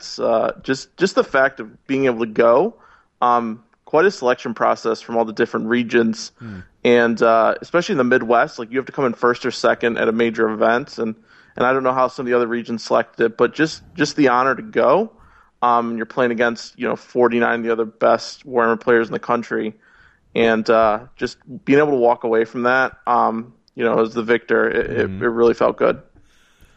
I mean, it was, now, I mean, at what point did you know you might have this? Like, we want to talk about your games and your list and stuff, but I'm just curious at what point you realized, was it after game 3 you were really high that you could be doing it, or was it not up until that last game, or? Yeah, like game 1 was pretty solid. Game 2 I actually lost. It was a game against Corey Reynolds. He runs a GT up in New York called Crossroads, and he had like a Dark Elf avoidance list, and that's hard for my list to deal with because it's like big blocks. But I lost the game. It was during my loss, and then I won big game 3. I won big game 4, and so I'm sitting on table 3, and I look over in table 2, like 10-10 draw. I'm like, oh my gosh, I have a chance. Ooh. And then the table 1 is in a closed room, so no one knows what's going on in there. No one, you can't see in there. There's actually a guy standing at the door. Like, it's pretty serious stuff. With a saber, you shall not pass. Honestly, like Secret Service guys, like with sunglasses and little microphones in their ears, like. But yeah, so you don't know what's going on, and I was just doing the arithmetic, and I'm like, man, I need the second place guy to get like a minor win. And then I should have this, and we see them walk out and go to the judges, and then still they kept it under wraps like almost all the way up until the awards. So I got a few winks, and at that point I felt pretty good. But yeah, it was intense. Like one of the other guys from my gaming team, his name's Eric. He actually came with me. He got invited too, and we were just like sitting there, and I was like I'm superstitious. So people are like coming up like, man, I think you got this. I'm like, don't say that to me. Like, don't say that to me, because it happened at when I went to Buckeye Battles too. I thought I had first, like I thought it had it locked, and then I ended up coming in second by half a point. So, so I thought I had it maybe going probably like a few minutes before the award ceremony. So, okay. Well, tell us a little bit about your local gaming scene and where you guys play and how you guys play. I mean, do you guys play with a lot of comp, Swedish comp, or otherwise? This is actually the first time I've ever used Swedish comp, ever. In the Midwest, a lot of no comp tournaments. Mm-hmm. So, yeah, tell us about it. Yeah, like exactly, like Adepticon, no comp whatsoever. Like Buckeye Battles, I think is no special characters. It's just, even in the local gaming scene, we basically just do no special characters. Mm-hmm. Although now with all the 8th edition books, we've been allowing them a little more. But local gaming scene. I live in a suburb of Cleveland called Westlake, and then we play in a little suburb called North Olmsted. And our gaming store is Recess Games. It's an awesome store. It's like one of those beautiful stores, and we're really lucky to have it. And we play every Wednesday night around 6 p.m. And there's a group of like 6 to 12 of us that play, and usually we just play like, random lists. Like I'll bring Beastmen every week just for fun. Like I don't need to bring my high elves, but yeah, it's filthy high elves. Yeah, they are. They are yeah, they are. Yeah, they're too clean for their own good. Those high elves, I tell you. Yeah, so we play every Wednesday, and then we go to tournaments all the time in the Midwest. But like I said, no comp at all. So how did it feel to throw on the cloak of comp and play the Swedish comp version? The mane of justice, the cloak of comp. What? Yeah, it was so interesting. Like first, I pulled it up online and trying to build a list based on it. I actually just put in the list that I bring to like most of my GTs, the one I'm most comfortable with. And it was like a 7.6, which isn't terrible. Like a 1 is terrible, and if you're under 0, it's banned. But so I just was thinking of ways I can tweak it without like changing my list, and it involved things like simple things like I dropped Crown of Command, and that saved me a bunch of points. And I dropped a Dispel Scroll, and it saved me a bunch of points. And Swedish comp's really odd because you get dinged like on every unit. So like there's very few units that you don't get dinged. I think like a Chaos Spawn's the only unit in the game that's +0, which is awesome. Oh jeez. No one takes them still, but you don't get comp for it. You just get penalized less for penalized less exactly. So I'm trying to think of like ways I can tweak it. It was just simple, like dropping some magic items, dropping like 1 Sister of Avalorn, dropping 1 Archer, because if you have like 15 in a unit, it's a certain deduction, but if you have 14, it's less. So just doing all these little changes, and that got my list up to it's like 11 point. I think it was like 11.5 or something. So did you want to go over your list real quick? Just tell people basically what you had. Yeah, I can go through it. First of all, I had a Killing Lord on foot. It's a prince with the giant blade, the dragon helm, and the talisman of endurance. So a little bit of survivability, but he's mainly there for the 4 strength 7, always strike first. Choppy. Yeah. Then I had an Archmage with the infamous Book of Broketh, as I like to call it. The Book of Hoeth, and then the Talisman of Preservation. That actually was my biggest comp hit, was the Book of Hoeth. It was like 3 points just for the book. Yeah. So, which was huge. So then if you would have dropped the book, your comp score would have been about a 14 instead of an 11? Yeah. Mm-hmm. Jeez. But I was thinking to myself, like, I took away my Dispel Scroll, like, I need to have some magic. Yeah, you got to have it. And the book is like better than any scroll could be, just re-rolling one of those dice. So, oh yeah, it's ridiculous. And then he took high magic. Then I had a BSB, and this was another comp hit. I had a noble originally, and I changed him to the Sea Helm, the Lothern Sea Helm, and I did it just because the Lothern Sea Helm's more expensive and like point value, which was good because I wasn't getting dinged anywhere else that I'd have to put those points. Oh, and they were interesting. Was the noble and the Sea Helm, and dropping the Crown of Command, the Sea Helm lets me like defend a little bit if I get awkward charges. So that rounds out like those. Then I had just a level 1 mage that had he took Heavens because it wasn't a comp hit, and then I think it just and then the infamous Handmaiden of the Everqueen, which was awesome with the Potion of Strength and Reaver Bow. Very nice. So, and then core, I just had 34 spear elves full command with the flaming banner, just so they can survive maybe a little against Cav or Chimera into them, which still isn't good odds, but it's possible. And I had like 13 archers with standard musician, and I had 6 reavers was my core, and then special was only a big block of 24 Phoenix Guard with the Razor banner. And then rare was 2 bolt throwers, 2 eagles, and 13 Sisters of Avalorn. It's a very interesting list. No Phoenix? No, No Phoenix? And no Banner of the World Dragon either. Because they're very rare, but I know I see at least 2 or 3 of them every time I look at a high elf army, so it's amazing that that must be where you get all of yours, Chris. They're not in his army. I suppose, yeah, my high elves come from that region where the Phoenixes are aplenty. The Phoenix region, I got you. Yeah. All right. Well, the Phoenixes, I think, took common build. Yeah, they took a pretty big hit in that comp system, no if I recall. Yeah, I think it's something crazy. Like if you take 1, it's like 3 or 4 points. If you take 2, it's like 8 points or something. Yeah. That's getting nutty.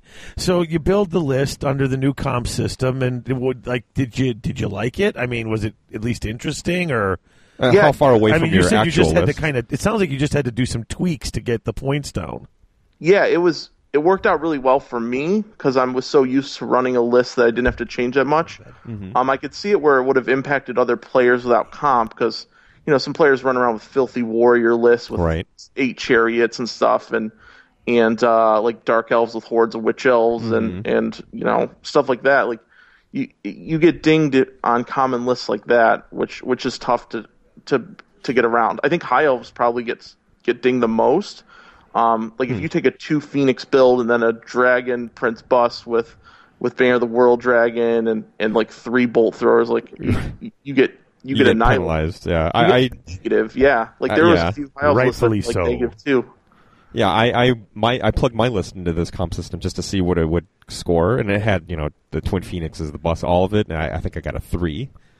Yeah, so it was pretty rough. So and that's for how many points are we playing now at the Masters? Was it 20? 25. 25. I'm going to have to throw my VC list in there just to see what it scores. Yeah, to see how it stacks up. So your list is actually pretty defensive. Is that how all your games ended up playing out? Most of them. Game 1 actually, the Warriors guy was playing. His wizard exploded like on turn 2. Ouch. So like immediately, since it's a 20-0 system, he just like retreated and tried to save points. And that was me like going across the board as fast as I could. All the other games were pretty defensive, so my army's really good at taking down like threats with the shooting and magic, and then the Phoenix Guard running into whatever their best unit is, and then holding them up, fighting off like that. Yeah. So are you looking forward to next year's? Yeah, absolutely. Are you an auto in? Like, is that how that works now? That you won it? I never asked that question, but or an auto out on the way home. I'm like, I wonder if I'm getting an invite back to next year, but we'll see. Hopefully, I'll do okay at Adepticon or Buckeye or another Midwest tournament, and then that might give me the bid. I think the Midwest, like Kevin Bruins is the chairman for the Midwest, and it's basically whatever criteria. So if he were to say like, hey, you were the champion last year at the Masters, you get an automatic invite, like then it would be an invite from the Midwest. It's not from the actual Masters itself that does a selection. All the different regions do it. They're all different, right? Yeah. So I'm sure if I talk to him, be like, hey, do you mind if I go back? I'm sure he'll be like, yeah, that's no problem. I think you might be under consideration. I think so. Yeah. No? Yeah. Yeah, I'm actually Kevin's backup, and we haven't talked about any of that stuff because I basically told him, whatever you think, Kevin, you're the tournament guy. I'm the guy who stays in the basement with the microphone. Yeah, let's talk about him, too. He won Best Sports, which was awesome. Yeah. Oh, yeah, we'll have him on, too. We're actually going to be talking to him next. Yeah. So. Oh, cool. Yeah, like every opponent he played said it was awesome, and I met him for the first time there, and wow, he's a trip, let me tell you. Him and Hastings, like two great guys. So. Yeah, and Kevin's games are very fun. He's a very upbeat guy. Yeah. So it keeps it cool. Yeah, no, I Kevin's a great guy. Yeah, I get along with him really well. I haven't actually played him yet either, but I've hung out with him enough. Justin, leading up to this event, did you play a lot of practice games? Basically the only practice game, like day one who your opponent's going to be. And all the lists, like the first game, you know who your opponent's going to be, and all the lists are online. So my friend Eric and I, who were both going, we just played each other's lists against each other. So he played the initial warrior list that I was going to face against me, and then I played the empire list he was going to face against him. And which was funny, like we both defeated each other with the other lists, and we're like, man, we're gonna do terrible like at this event. But yeah, he massacred me with warriors because my Phoenix Guard broke, and then I annihilated him with the Empire because it was pretty shooty. So that didn't go too well, but it was good practice. Like it let us know like what we need to do in those games. Right. But other than that, since I had so much experience with the list, like I said, I came in second at Buckeye with an almost similar list, and the many Crossroads events I've been to in Du Bois and Adepticon, I felt pretty confident with it, even with the minor tweaks, because it still played out the same. So. Right. How long have you been playing Warhammer?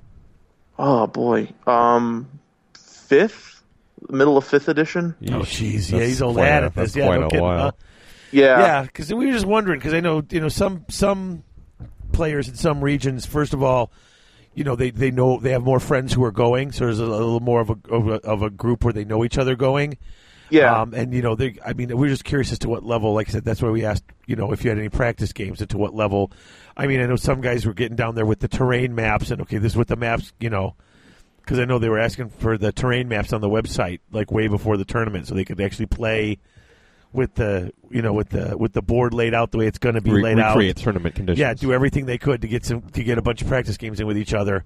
And you actually sound like you've had more practice than any of my buddies the guys that I knew going had, because you actually had a couple of games against the list you're going to face. Yeah, and yeah, it was good to see like what the weaknesses are in my army versus my first opponent. That only helped against him, though. It didn't really help against the others, but it at least gave me an insight like what I was going to be up against. Yeah, because otherwise you got to sit there and just go through the lists and find players and be like, oh, let's try against his list. Let's try that list. Let's try playing against that list. Well, the big strength that you have is that you're so familiar with your list. I mean, I think that is a huge advantage in your favor. Yeah, I know what like they can take. Right. And it's one of those things like that's. I do have a demon army, but one of the reasons I don't like playing is because, like, high elves, I know when to make that flee, like that critical flee that you need to make, and I think it's so important in the movement phase of Warhammer. And just, like, knowing against warriors, like, what units I couldn't stand up against. Like, even my Phoenix Guard, if I get front charged by all of his characters, a warrior block, and then, who knows, like, Skull Crushers, like, I'm not going to be able to fight that. Like, so it's just knowing like what units I need to take out in what order to maximize like my probability. So interesting. Justin, can I ask what you do for a living? It almost sounds like you have a math or some kind of technical background. Yeah, actually, no. I mean, I graduated from college with a degree in history, but degrees in history, you can't really use them Right. for So much. you coach football. Yeah, I work for Target. I'm an executive team leader at a Target store near my house, which is nice. like it's basically like an assistant store manager. Okay, excellent. Yeah. Cool. So, what did you think about the whole dynamic of the Masters? I don't recall you being really that. I know there was a lot of stuff online beforehand at the USA Warhammer website, and a lot of talking going on, a lot of the different groups sort of smack talking. How did that play out when you guys were there? I mean, the whole group dynamic, the whole regional dynamic, I guess I would say. Yeah.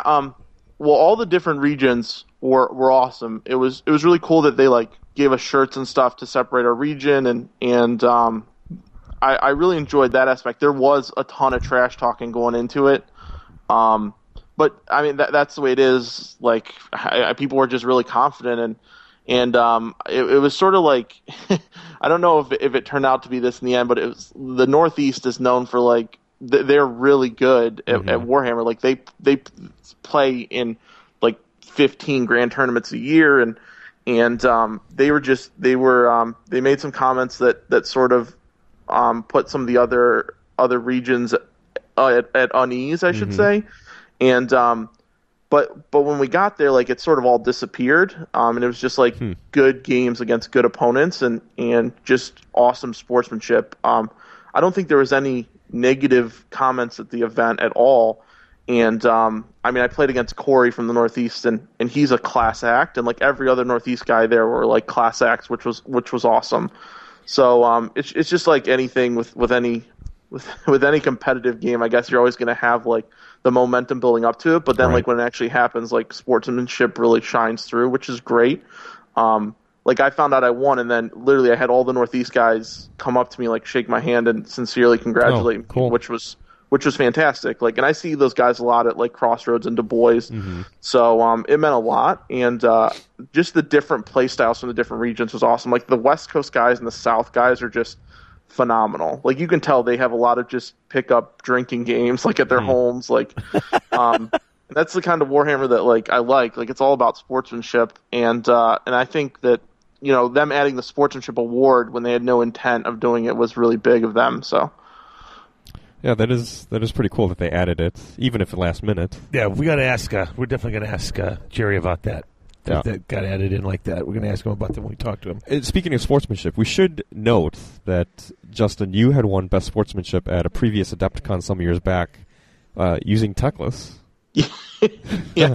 2 years ago, it was the old Teclis too. It was which was the tougher Teclis. It was the as long as I don't get into a fight, you're dead Teclis. How did you manage that?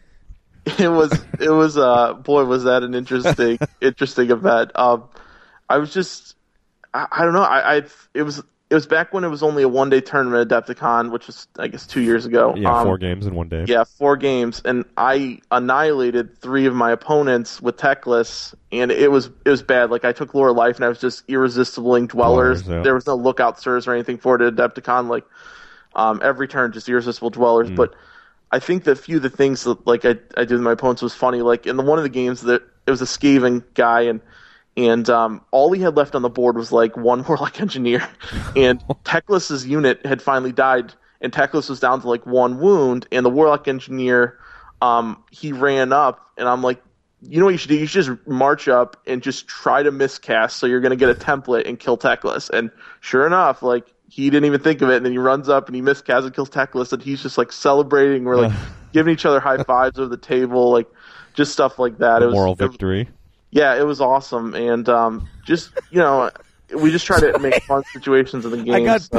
I got best sports because I kicked everybody's butt with Teclis, but before the end of the game, I let them kill Teclis. Yeah. I got, hey, here's Teclis. You can kill Teclis. I killed Teclis. Like, that's my favorite game. I like celebrate it. Like there's 30 Teclis armies running around right now. Like celebrate the fact that you can kill them. And just, like we'd have drinks at the tables and we'd just be celebrating like good rolls and, like high-fiving across the table. Just those are the fun games. And yeah, they called me up and Alex Gonzalez calls me up and says like, yeah, Justin Berge winning best sports, and I walk up and I take the mic and I just say, and to think all of those that said a Teclis army couldn't do it, and there's just booze everywhere. Like I'm just getting booed. I remember that vividly. Yeah, it was awesome, but I specifically did it because it doesn't matter what cheese you take; it just matters the kind of player you are. So absolutely, yeah, I think you're playing the game right then. There you go. Exactly. All right, well, Justin, listen. Any last thoughts about the Masters? Anything you want to let people know before we wrap up? Anything they should know about it? Basically, I mean, I just want to stress like how amazing an event it was. It took a lot of dedication and time from Jerry and all the guys that ran it and all the coordinators for each region. And to set up something like this, like they had done it in the UK and it's a lot of work, and the amount of time they put into it and the care and just the event in general, like the store was great. I think one of the highlights of the event was the taco cart that pulled up for us, which was amazing.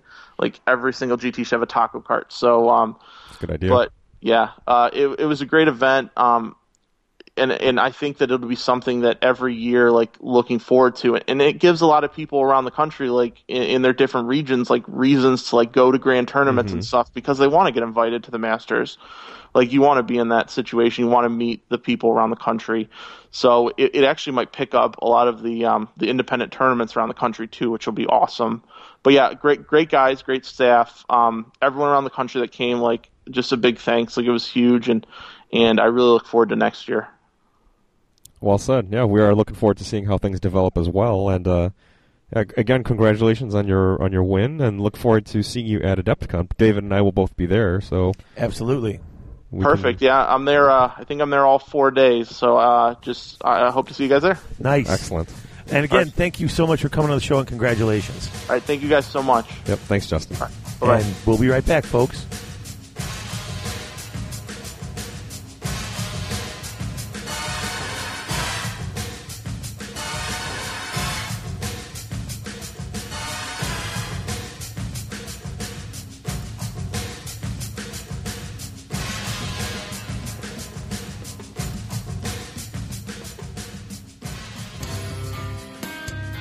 Hey folks, it's Dave. Are you looking for that special model to add to your army? A monstrous creature or maybe a character model? Something unusual that not everybody else is fielding on their table? Well, then you should check out Mears Miniatures at mearsminiatures.com.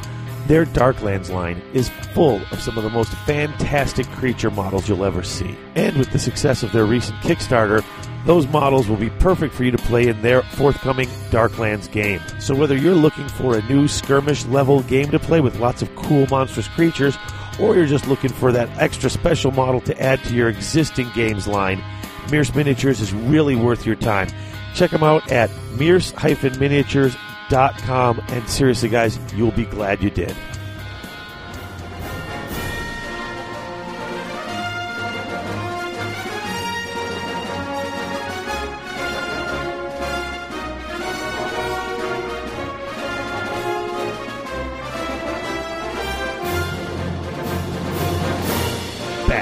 We are back.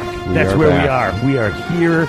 You are there. You are listening. We are coming in through the speakers into your ear holes. When will then be now? Soon. There you go. And joining us is Kevin Bruins, the and one he's and joining only. us right now. Kevin. Hello, everybody. How you doing? Hey. Doing pretty swell. So it's okay that you're here, right? Because I don't want Braska kicking me in the skull next time I see him because we stole you away from the Skull Bros show. No. Because Braska will rip out my eyeballs and violate my skull. That's, I think the pre-Masters talk was enough for the Skull Bros. They were bored with it about 5 seconds in. That sounds like it. Well, that was the thing. I mean, because we got Hastings. I talked to Hastings the other day. Johnny won Best Paint. Mm-hmm. And then it's like, I said to Chris, I got Johnny. Should we ask Kevin? It's like, well, okay, Johnny's going to be on Point Hammered. Kevin's going to be on Skull Bros. Do we want to try cherry-picking people before their own shows? I said, just 10 minutes. No one will mind. Sure. More coverage, the better. Exactly. Right? Yes. And I think more people need to hear from Kevin. That's Absolutely. Part of it, Absolutely. Speaking of which, gosh. Kevin, tell us a little bit about your role in the USA Masters outside of being a player. Yes. So I'm sorry. I believe it's pronounced playa. Oh yeah, sure. Play. Hey, when you win Best Sports, you go from a player to right. the playa. So I'm just saying. All right. Sorry. Go ahead. So I was approached by Jerry, a year and a half ago, about being the Midwest representative.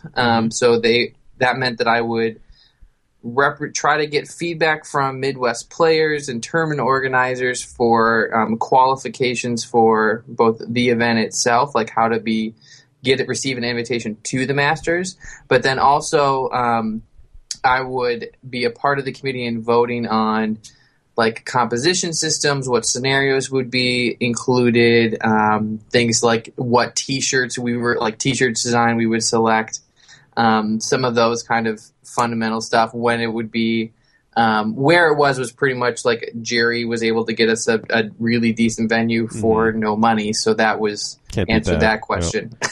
Right. So, but there's a lot of the nitty-gritty kind of details that we worked through for about a year and a half. Okay, so the regional reps then are very much at the core of the organizational part of this entire endeavor. Yeah, and I think we learned a lot in the first year just because of how I think there's a lot of different Warhammer cultures in the United States, and so there's a lot of different approaches to the game that we had to really sort out ahead of time, get feedback from players in our regions, and then try to bring it back as a committee and try to come to some sort of consensus as a nation, because we play really different versions of Warhammer. That's a good point. And speaking of which, being the Midwest rep, you know full and well that, we're typically a no-comp brand of Warhammer. Yeah. But they use the Swedish comp at this event. How did that conversation go between you and the other reps? Yeah, so I think the best comparison for the United States is like the Midwest is like the libertarian anarchist with the V for Vendetta mask on of Warhammer, and then there's other regions that are more like some nice socialist countries in Europe, and then like the Northeast is down to like, I don't even know what their comparison would be. Like maybe some sort of really regimented, rule-oriented group of people, and like in a good way. Like I think we went there, and it was like, oh, they don't know what they're doing. They're just supposed to talk. No, they just practice a lot of Warhammer, and they like analyze a bunch of stuff. So like the Swedish comp was not. It was kind of the consensus. Like here's the middle ground kind of system. Like the Northeast never had played under Swedish comp. But some of the folks, so they play under some comp systems, like the ETC comp system, some kind of homegrown comp systems. But the Swedish comp was used more by the Southeast, the Mid-Atlantic, and one in Texas, and a tournament in Texas, and maybe out in California. And so the Northeast and Midwest were actually the only ones that weren't familiar with the Swedish comp. Interesting. Yeah, we actually had a lot more similarities. Like, we're so polar that we had a lot in common a lot of times. Okay. Coming full circle. Yeah. It was going so far in the opposite directions, they met on the other side. Right. There you go. They've gone to plaid. So now that the event has come and gone, has your opinion... I don't know what your personal opinion on comp or Swedish comp was, but has that changed? I think just justified the feelings I had before. Which were what? So I tried to vote based off of, I think, what the Midwest folks wanted, and so I spent a lot of time voting no on comp. Okay. In almost any kind of way that it showed up. Just because whenever I would be like, hey, what do you think about this? And everyone would be like, no! So it was like, okay, no. But I think the Swedish comp is difficult is because... especially to import it, because you kind of are importing a different style of play and then putting a different meta into a different country's understanding of the game overall.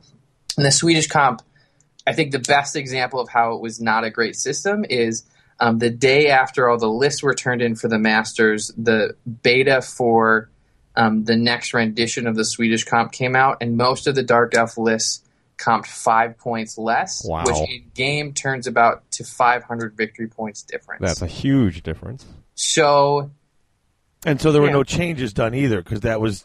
And it was just a beta that it kind of had snuck out a little bit. Someone was like, yeah, don't worry, we fixed the Dark Elves later, but it didn't work with the system that they had. And obviously those players, they played within the rules that were there, and so all the power to them. But I think the Swedish comp system, particularly combined with effectively infinitely high heals and then lookout surge for characters, meant that Death Stars were aplenty, and in ways that you couldn't easily deal with them. So that was interesting. I gotta say, and I know I'm not the only one who thinks this, because I've had other people I know say it, you could have had no comp and had lists that were no worse than that. I haven't played I haven't played at the Swedish comp. I've gone through it. I've scored a couple armies and things like that, but it still feels like moving the goalposts. And I found, because I didn't play with the system, is after my first game, I was really lucky. And the first game, we both had a very similar points level for our comp score.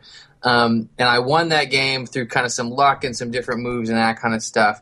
But then as we were filling out the score sheet, it came to me. I was like, oh my lord, this has such an impact on the game. Is because there would be rounds where you would start, you'd both have your full armies, and I had a 6.2 high elf list because the Swedes hate high elves. And so I would be like, I'm already down 600, 700, or 800 points, and that would change the way that I played the game. And I would play way more aggressively because it was like, well, I'm down 700 points. I gotta go get some. So going through that process and realizing you're down and forcing you to play aggressive, was that how was that experience for you? Sometimes it worked really well, but against the Brolock Death Star with 4 repeater bolt throwers and the dragon, it did not work very well. I didn't really conceptualize like what all that meant with infinitely high hills. If I was trying to play super competitively and maybe more like a jerk, I probably would have just hit everything behind a hill because I wouldn't have gotten 20-0'd as easily. But without that points difference, it would have been like a 17-3 or 16-4 or something in the 20-zip system. But with that points difference, it turned into a 20-zip, even though I had a significant chunk of my army left on the table. So does that mean that that particular Dark Elf list, was their comp score pretty soft? I would imagine. Yeah, theirs was. I think they were like a 10 something, so it was pretty high. 10 was probably an average for the event, but the power level around a 10 was very different.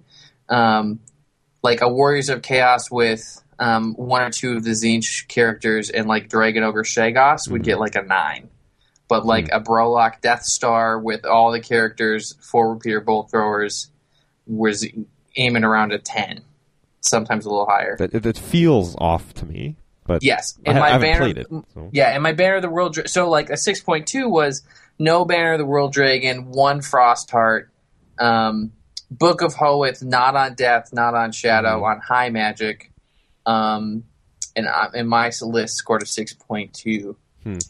So it was interesting, but at one point it was helpful is because I was always down, so that meant that I think I played more to my Midwest roots of just going guns in. Right. Yeah, makes sense. So that I think probably helped me have more fun in the game, but I don't think that was necessarily a result of the Swedish comp in itself, and more of like, well, I'm at the Masters and I'm down 700 points already, so I better like tuck and go.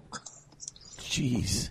Well, it does have the virtue of you see armies that you normally wouldn't see at your no comp events. Oh, sure. Yeah.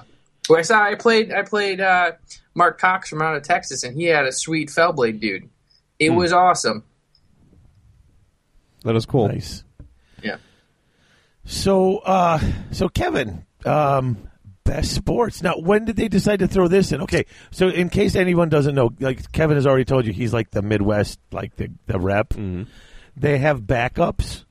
Like, I don't know, in case Kevin gets hit by a bus and they need a vote, you go to the backup or something like that. The backup is also supposed to advise and help the guy make decisions. That backup is me. And I want to let you know that, honestly, Kevin deserves extra bonus points. I don't know how the other regions were doing it, but, like, this might speak more to me than Kevin. But not only haven't I really helped him, but it's like the phone's not ringing. It's not like Kevin's Whitek. What do we do? It's like, okay, Whitek's in his basement recording the show with Jerry. That's okay. I'm just saying it's funny because I am one of these reps, but like put your it's rep all hat, about Kevin. Put your backup rep hat on now. Yeah, but I'll ask you guys some questions because I didn't know about the whole sports thing getting added, and then they're like, "Oh, Kevin Bruins, one of the best sports." Like, when the hell did that happen? So what prompted that? That happened Sunday morning of the event. Sunday morning. Okay, so even if I was aware, I wouldn't have. So that was a very late edition. It was, and the reason is that the Southeast normally just gives a big cash prize out for like best overall or something like that. Someone had mentioned that was kind of really weird. It might set a weird precedent for the future Masters events. If it just was a big cash prize, it'd get all gross and weird and fuddly and competitive and that kind of stuff. So someone suggested, well, what if you split it up amongst the best overall? You did some different raffles, which most of the United States does. The Northeast does that. California does that. Texas does it. Midwest does it. And so what they did is they split up some different prizes for just raffles for just players. But then they also put it in for a best sports vote. And then it didn't affect the overall standing, didn't affect the region points, It didn't affect any of it, so it was its own kind of independent award. And so they did that for that, and then some of the painting awards. And so that was a very late addition, which I don't think we would have thought of had we not been sitting around sharing beers with each other. That wouldn't have been something that had come up beforehand, because that was a very different regional cultural difference. So you wouldn't have known about it, Dave, because it happened on Sunday morning. Okay, so I don't feel as bad. No, and it was I had to shut my mouth because I know I'm pretty sweet, so I just was like, well, I'll let everyone else vote on this. And Sunday morning, people just came up to me and said, Kevin, they're demanding a Best Sportsmanship Award, so we can give it to you. So we would like you to be able to buy a gyrocopter. Hey, I've got 2 or 3, so I don't even remember if I have 2 or 3. I think I've got 3. I've got 3. Well, 2 questions since I have the 2 Midwest reps sitting right here. Yeah. Talk to us a little bit about the Midwest selection process, what that was, and if it differed from the other regions. Yeah, each region was different. So there's no 2 regions that shared the same selection process. The Midwest selection process, in its hypothetical, was the top 2 best overall places at the top 5 most attended tournaments in the Midwest, to the top 2 Midwest guys. And some folks weren't able to make it because their kid was at a science fair, or because they didn't necessarily like the comp system, or they just couldn't take more time off of work because they broke their knee and all sorts of crap like that. They broke their knee on a trampoline, yeah. So you really got to get your priorities in line. But so then we kind of just went down from there. So it ended up at the last minute, a couple guys.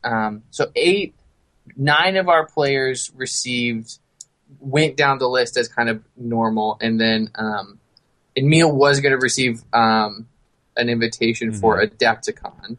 So he was the next down on that list, and then our Adepticon guy before him had to drop at the last minute, and then another guy from, I think, the BITS qualifier dropped. And so Grant and Emil stepped up because we just wanted to make sure we had 10 folks come along.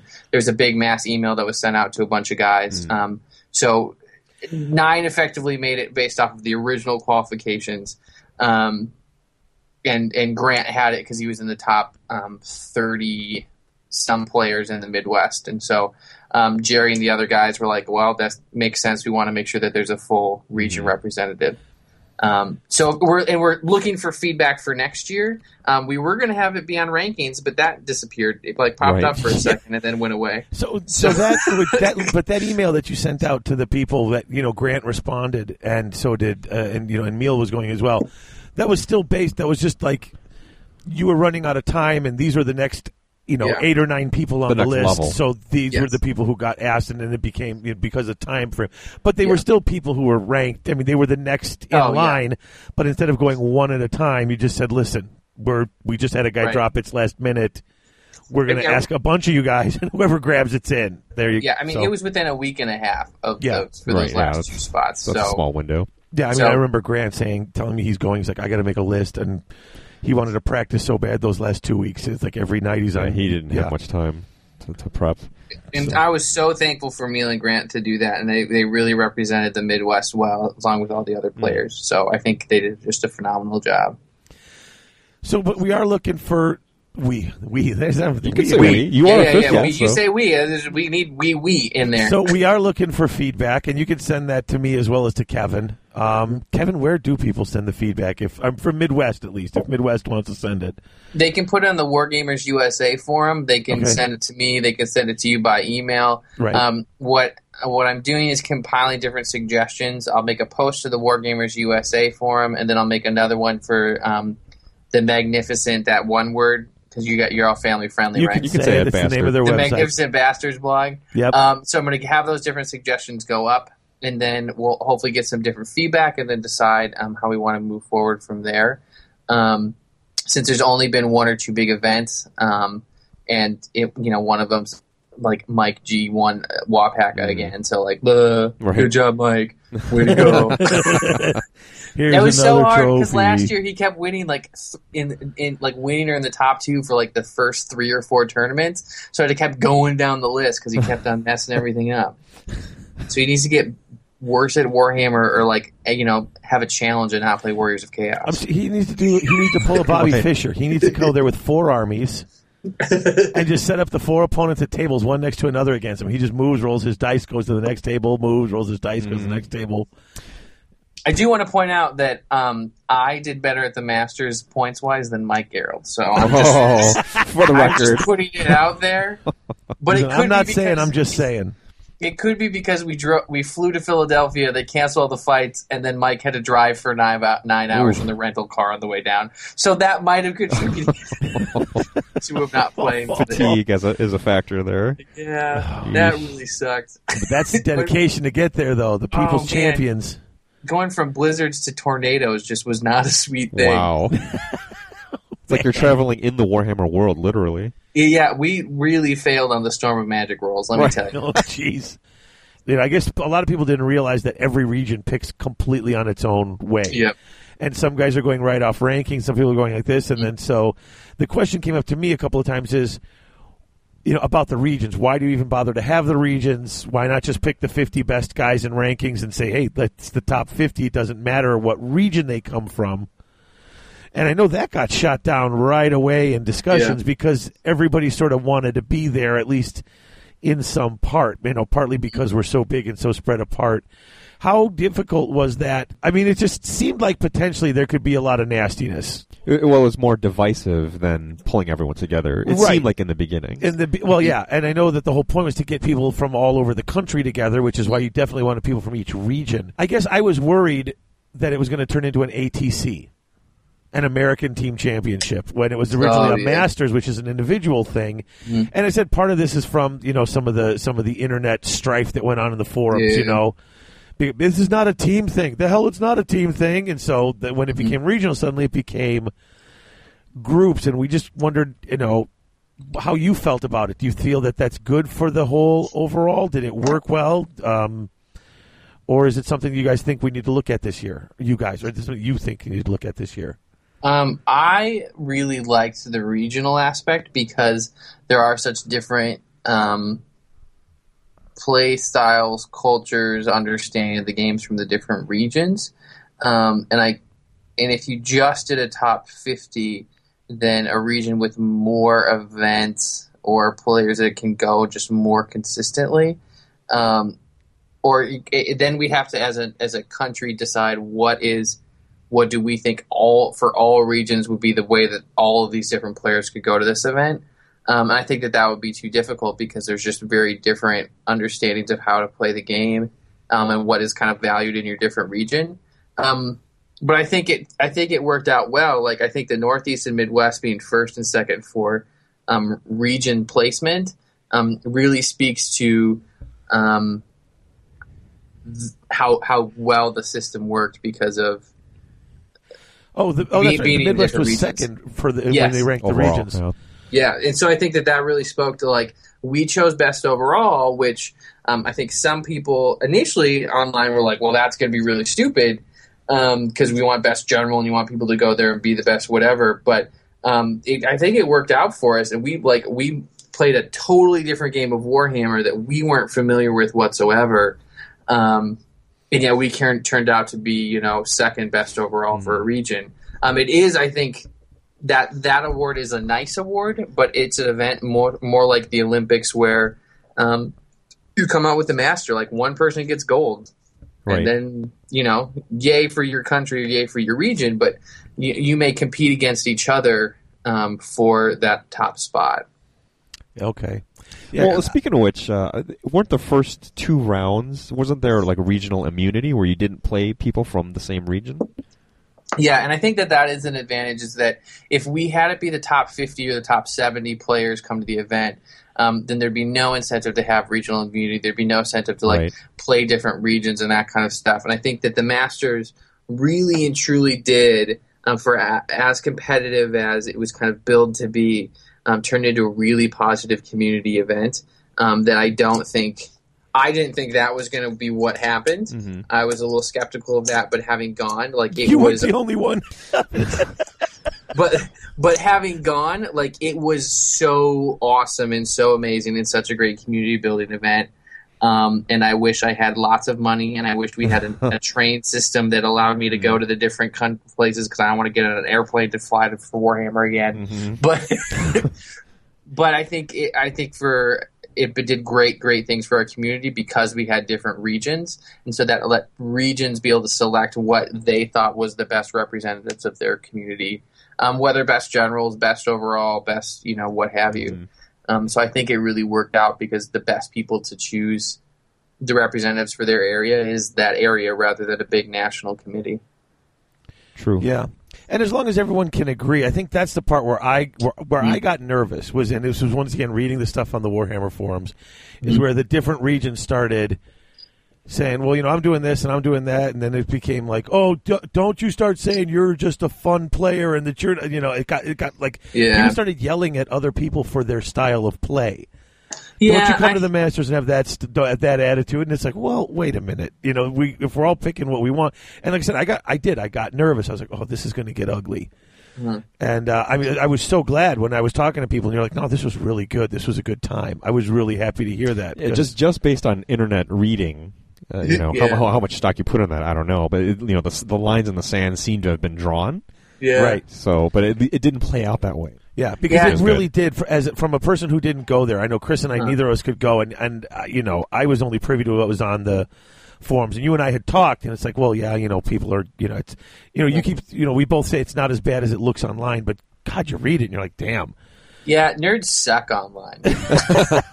Like, just all the angst and all the, social awkwardness built up into an online forum post, everything that's wrong with nerddom comes out in forum posts and stuff like that. So in person, it takes a lot more social skills to be that much of a jerk, and so none of them did it. So, see, because that was our concern was that, if you're trying to promote oneness and a unity of community, to set everybody there with different colored shirts, it's like it divides up the community right away. It seemed like it would be divisive, but you guys, like I said, you guys were saying it's totally not. So yeah, well, and I think we missed the memo, but if we were supposed to wear the shirts on the same day, and some Midwest rep forgot to tell everybody, so we just showed up looking sweet, and other dudes forgot. So it really just turned into a tournament. I think that at the end of the day, that was helpful because it wasn't like, all right, coach, what the hell do we do? Right. It was like, hey, we're playing some Warhammer. This is sweet. Let's just go play. Yeah. Typical Midwest attitude.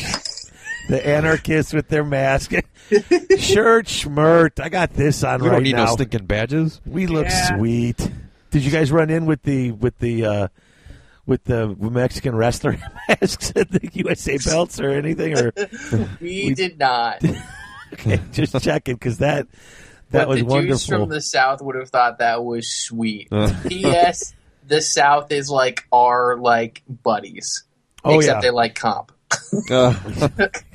Well, nobody's perfect. We can still be friends. Yeah. Well, two final questions. Yes, sir. One is, do you know if the other regions are they reevaluating their selection process as well? Some of them have addressed it, but we also have an addition of 2 new regions as well.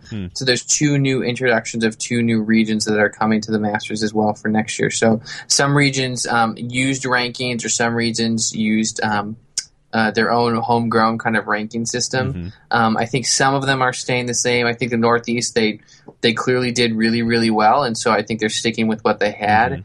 I think the Southeast is reevaluating, and then the Mountain region and the Mid-Atlantic are adding their own qualification systems as well. So, what are those 2 new regions that you mentioned? Colorado and the Mid-Atlantic? Question mark? Okay. I got this email. Well, it's something like that. Yeah, there's two new regions, and it's going to be sweet. And one of them, I think, is Colorado E. Okay, cool. Yeah. The mountain region, I suppose. The mountain region, yeah. Okay. The other question I had for you, and this is on Justin Berge's behalf. We just talked to him prior to your having come on. Does the Masters winner of the previous year get an auto invite for the following year? If the Midwest folks think that that's sweet, I think that makes total sense to me. I think that if our pro shows up and does it, we should probably send him again. Because we just had him on. We know you can do it. Let's make you try all over again. Right. We should probably show up to a tournament. Maybe he shouldn't turn into a Warhammer hermit or something. But well, we just had him on before, and I'm like, so do you get an auto in? And he's like, yeah, I don't know. That's for you guys to decide. And I'm like, oh crap. Yeah, I don't know. I just asked him. He's like, "Well, yeah, it's up to you guys." If he had the skills to pay the bill. Jesus Christ! I mean, he could do it. So if the Midwest thinks that that's a good idea, I think that'd be sweet.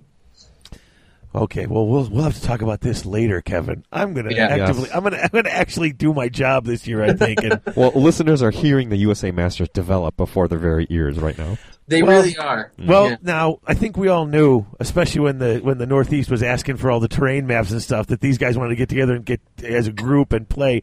I think everybody kind of knew they were going to dominate at least the region. I mean, they got they were with 7 of the top 10 spots. They really were. But it was nice to see the hippy-dippy Midwesterners don't know what they're doing, playing it out of a box like a bunch of idiots, can't even come up with their own rules. Yeah. Go in and grab Best Sports, because, Kevin, you're just a beautiful human being. Gosh, thanks. Best Paint, because Johnny Hastings turns ugly monsters into beautiful human beings. And Best Player. So, Best Overall. So it was kind of neat when I was hearing that from Grant. He said, I was like, are you kidding me? Who knew? I never would have guessed at those sorts of results. Yeah, so it was really interesting how that broke down, where those guys who play, like you said, those Northeast guys who play all the time, play under this, work together as a group, they do that ETC stuff, they dominated as like a team. Right. And then all our weird homegrown nonsense, we went in as the little individual spots and grabbed stuff. So yeah, I mean, with the 20-zip system, like, it meant that if they played as cagey as they do, like, if a Midwest player, like, if you win big, like, you can keep going and do really, really great. So I think Bergie really did that. So and to the Northeast guys' credit, as a group, they were all hovering at the top tables and playing well. Yeah, they could have collectively decided, okay, I'm going to throw my game so that my buddy can overtake the top spots, and they did not do that. And no, kudos to them, because they really took it to heart and played it the way it should be played. Yeah, and I would hope nobody would do that. I mean, it can be done. You can game the system. It can be done. But I don't see them as, I don't see any one of those guys, and I don't know them that well. I'm just basing off of what I know from them, from seeing them at tournaments and on YouTube and on the internet. I can't picture of one of them who would say, "Dude, okay, we're both sitting at this table. All right, you take it 20-0." I can't see anybody being willing to take a nil on that team. No, earn it. These are guys. Yeah, definitely going to be like play for the victory, no matter what. Exactly. Yeah. And I think that they did really well, and they practiced, and they have an interest in the very competitive generalship on the table. And I think they, as a region, played really, really well. And I think it's up to other regions to really kind of step up to that. Like, we may be our little anarchist whatever, but like, we make stupid charges because it's sweet. Exactly. Not because it's good or it's going to do well, but because it's cool. If I get a really, really good to hit roll, I could pull this off. All right, do it. Yeah, that's right. And the dude from the Northeast is behind the hill because there might be a cannon that hits the one dude maybe. And that's like a fair to him, and then he pops out and shoots you with a doom bolt. So it's the infinitely high hill. So if you have a unit on an infinitely high hill with a wizard, he can see everything on the board. Then, right? Well, okay, so it's not because if I'm infinitely high, then I can see everything below me. So I should have total line of sight. It is like it's an infinitely high hill, but. This had to be explained to me like 5 times because I was like, well, it's a hill. Do you see the dude? This is why I'm totally messing with you. That's why I even asked this, Kevin. I'm just totally messing with you. I'm sorry. Because it was a hill that blocked line of sight, but it was not infinitely tall. So it would act like it's infinitely tall, but it wasn't. So if you're on the hill, you true line of sight. Yes. Applies relative to the model on the hill. Yes, but looking the second at other things. you're a centimeter behind the hill, it turns into a giant blocking vortex of doom. And buildings do that too. Here's what it is. You know when it's really, really hot out and you're grilling and you get that shimmer above the grill from the heat? Picture that on the hill. Yeah. You're on the hill. You can see where you're at from the top of the hill, but anybody trying to look across or around the hill, it's like the shimmer. You can't see what's behind it. Yeah.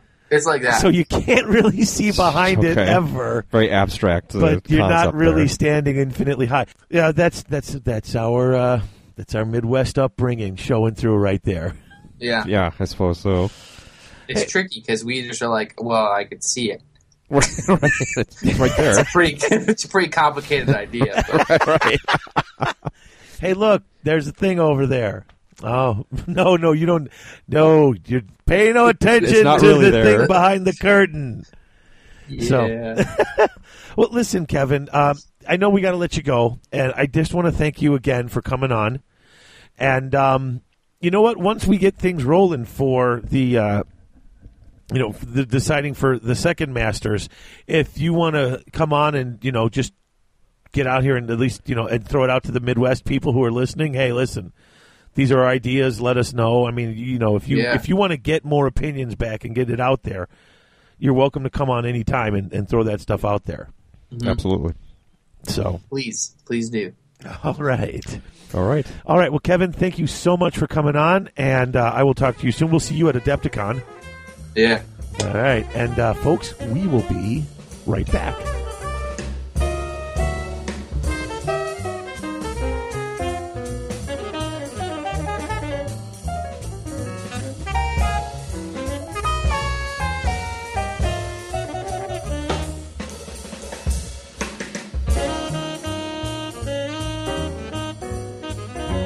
Hey folks, it's Dave, and I wanted to talk to you for a minute about Battle Foam. You've all heard me talk about it before.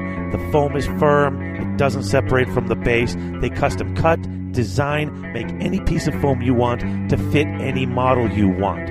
Anytime a new Army comes out, within days, you've got Battle Foam cut and designed to fit those models. This isn't a game company making cases on the side. This is a carrying case company making foam and custom carrying cases to protect your Army. It's what they do. It's all they do. Check it out at battlefoam.com. Battle Foam, protecting your Army.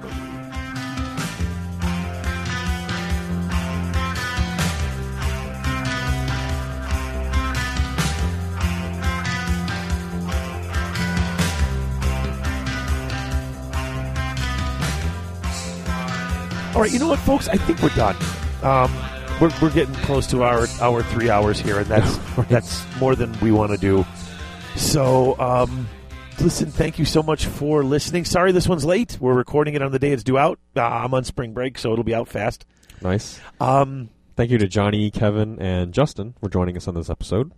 Yep. And, you know what? People are thinking, hey, what about that contest? But I haven't forgotten. Contest. We should announce the winner. So how are we going to do this? Well, there were 20 entrants, yep. And how many different ways can people say Army? You know what I'm saying? It's like we decided to go random because a lot of people, especially on the forums, some people just voted short like a dwarf, right? And some people wrote really nice long paragraphs about how explaining it's something why unique they on the like show. it. Yeah, sure. So we're going random because there's no real way to judge this. So why don't you roll a die? I'll put it on the mic here. 18. That's Johnny Hastings. So Johnny Hastings with his I have to bleep it. So that'll be the one we play today. That'll come after the credits. His will come at the end of the show. And then we'll have that somewhere at the top of the show at some point. Johnny's entry for the contest. Won. So Johnny won the Warpath version of Dwarf King's Hold. Cool. The Project Pandora. So congratulations, it's a fun little Johnny. game, and you know what? I don't have to ship that. I will just give it to him at Adepticon. There you go. Congratulations to Johnny. That was great. It was funny. I thought Relian was going to win it. I was certain because he was the only one who voted. Just no. Stop doing it that way. And I was like, the one voice of dissent, I was actually kind of hoping he would win. I think what he's really reacting to is the super long ones. Yes, I think if you do the truncated one, you might be okay. I only did that really super long one once. I did it twice, but it was on the same show. On. Is it? You go back and listen to the it. song? Oh, do you? Son of a gun. You're going to make it fun. I'm going to get it right. I'm going to sit there and mumble so not everybody even understands what I'm saying. I'm just going to mumble it. It's annoying little son of a gun. All right, so sign up on our forums, leave a review, contact us on Twitter. Yes, and check the forums. I'm going to have pictures of this hobby progress. Yeah, you got to document it. Yeah. I'm telling you, drill bits. I'm just turning them by hand, just cranking Sure. from the top of the bit into this plaster. Well, you only have to do that for 10 bases worth, then you're onto recreating them, right? Yes, So, but I've broken 3 of them, so it's so annoying. But that was because I didn't have all the right size. Like I had to go out and find not a special drill bit, but it's 13 30-seconds. That's the size of that piece that's going in the middle.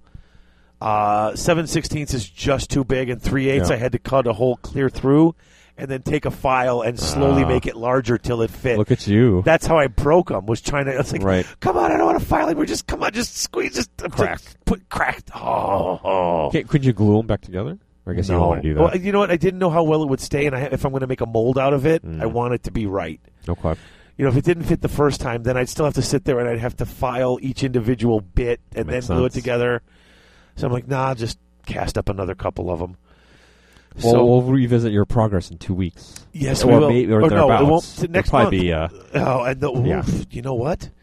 Next episode is we'll talk about a little hobby with the guys from Heel and Hammer and the Yeah. Bad Dice guys when we record Saturday at Adepticon. But then there's the Dwarf review, and that'll be probably the last of the big 2-parter monstrosity mamma jammas. We'll episodes. see. I mean, you have to do it justice. Talk about tactics and fluff. Right? Could we fit that all in one episode? I don't know. Well, we're trying to. We're trying to do one slightly. We'll go back to the 4-hour jobber if we need to over 3s. Yeah. If we could fit it all into one episode. All right. We'll see how it plays out.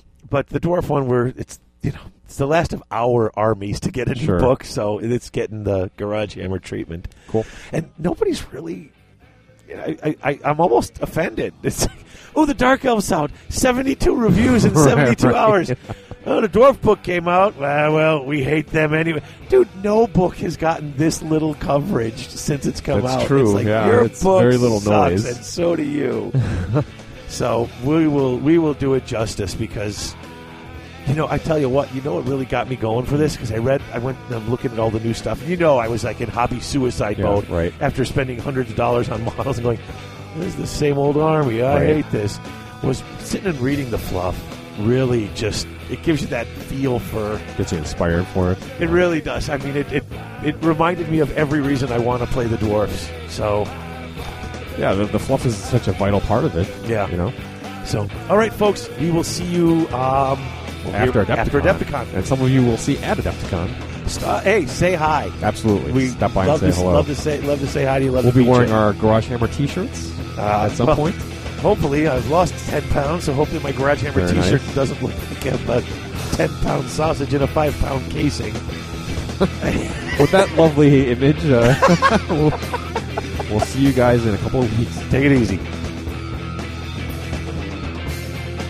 You've been listening to Garage Hammer. If you like the show, we invite you to join the Garage Hammer community by joining our forums at garagehammer.net/forum or our Facebook page, Garage Hammer Podcast. You can also follow us on Twitter. Follow David at Garage Hammer and follow Chris at TopherChrisU. If you'd like to contact us, you can reach David through david@garagehammer.net. You can reach me, that's Chris, through ChrisU at garagehammer.net. And you can reach both of us through garagehammer@live.com. If you want to help support Garage Hammer, check the support page or the show store on our website, or leave us a positive review on iTunes. Until next time, thanks for listening.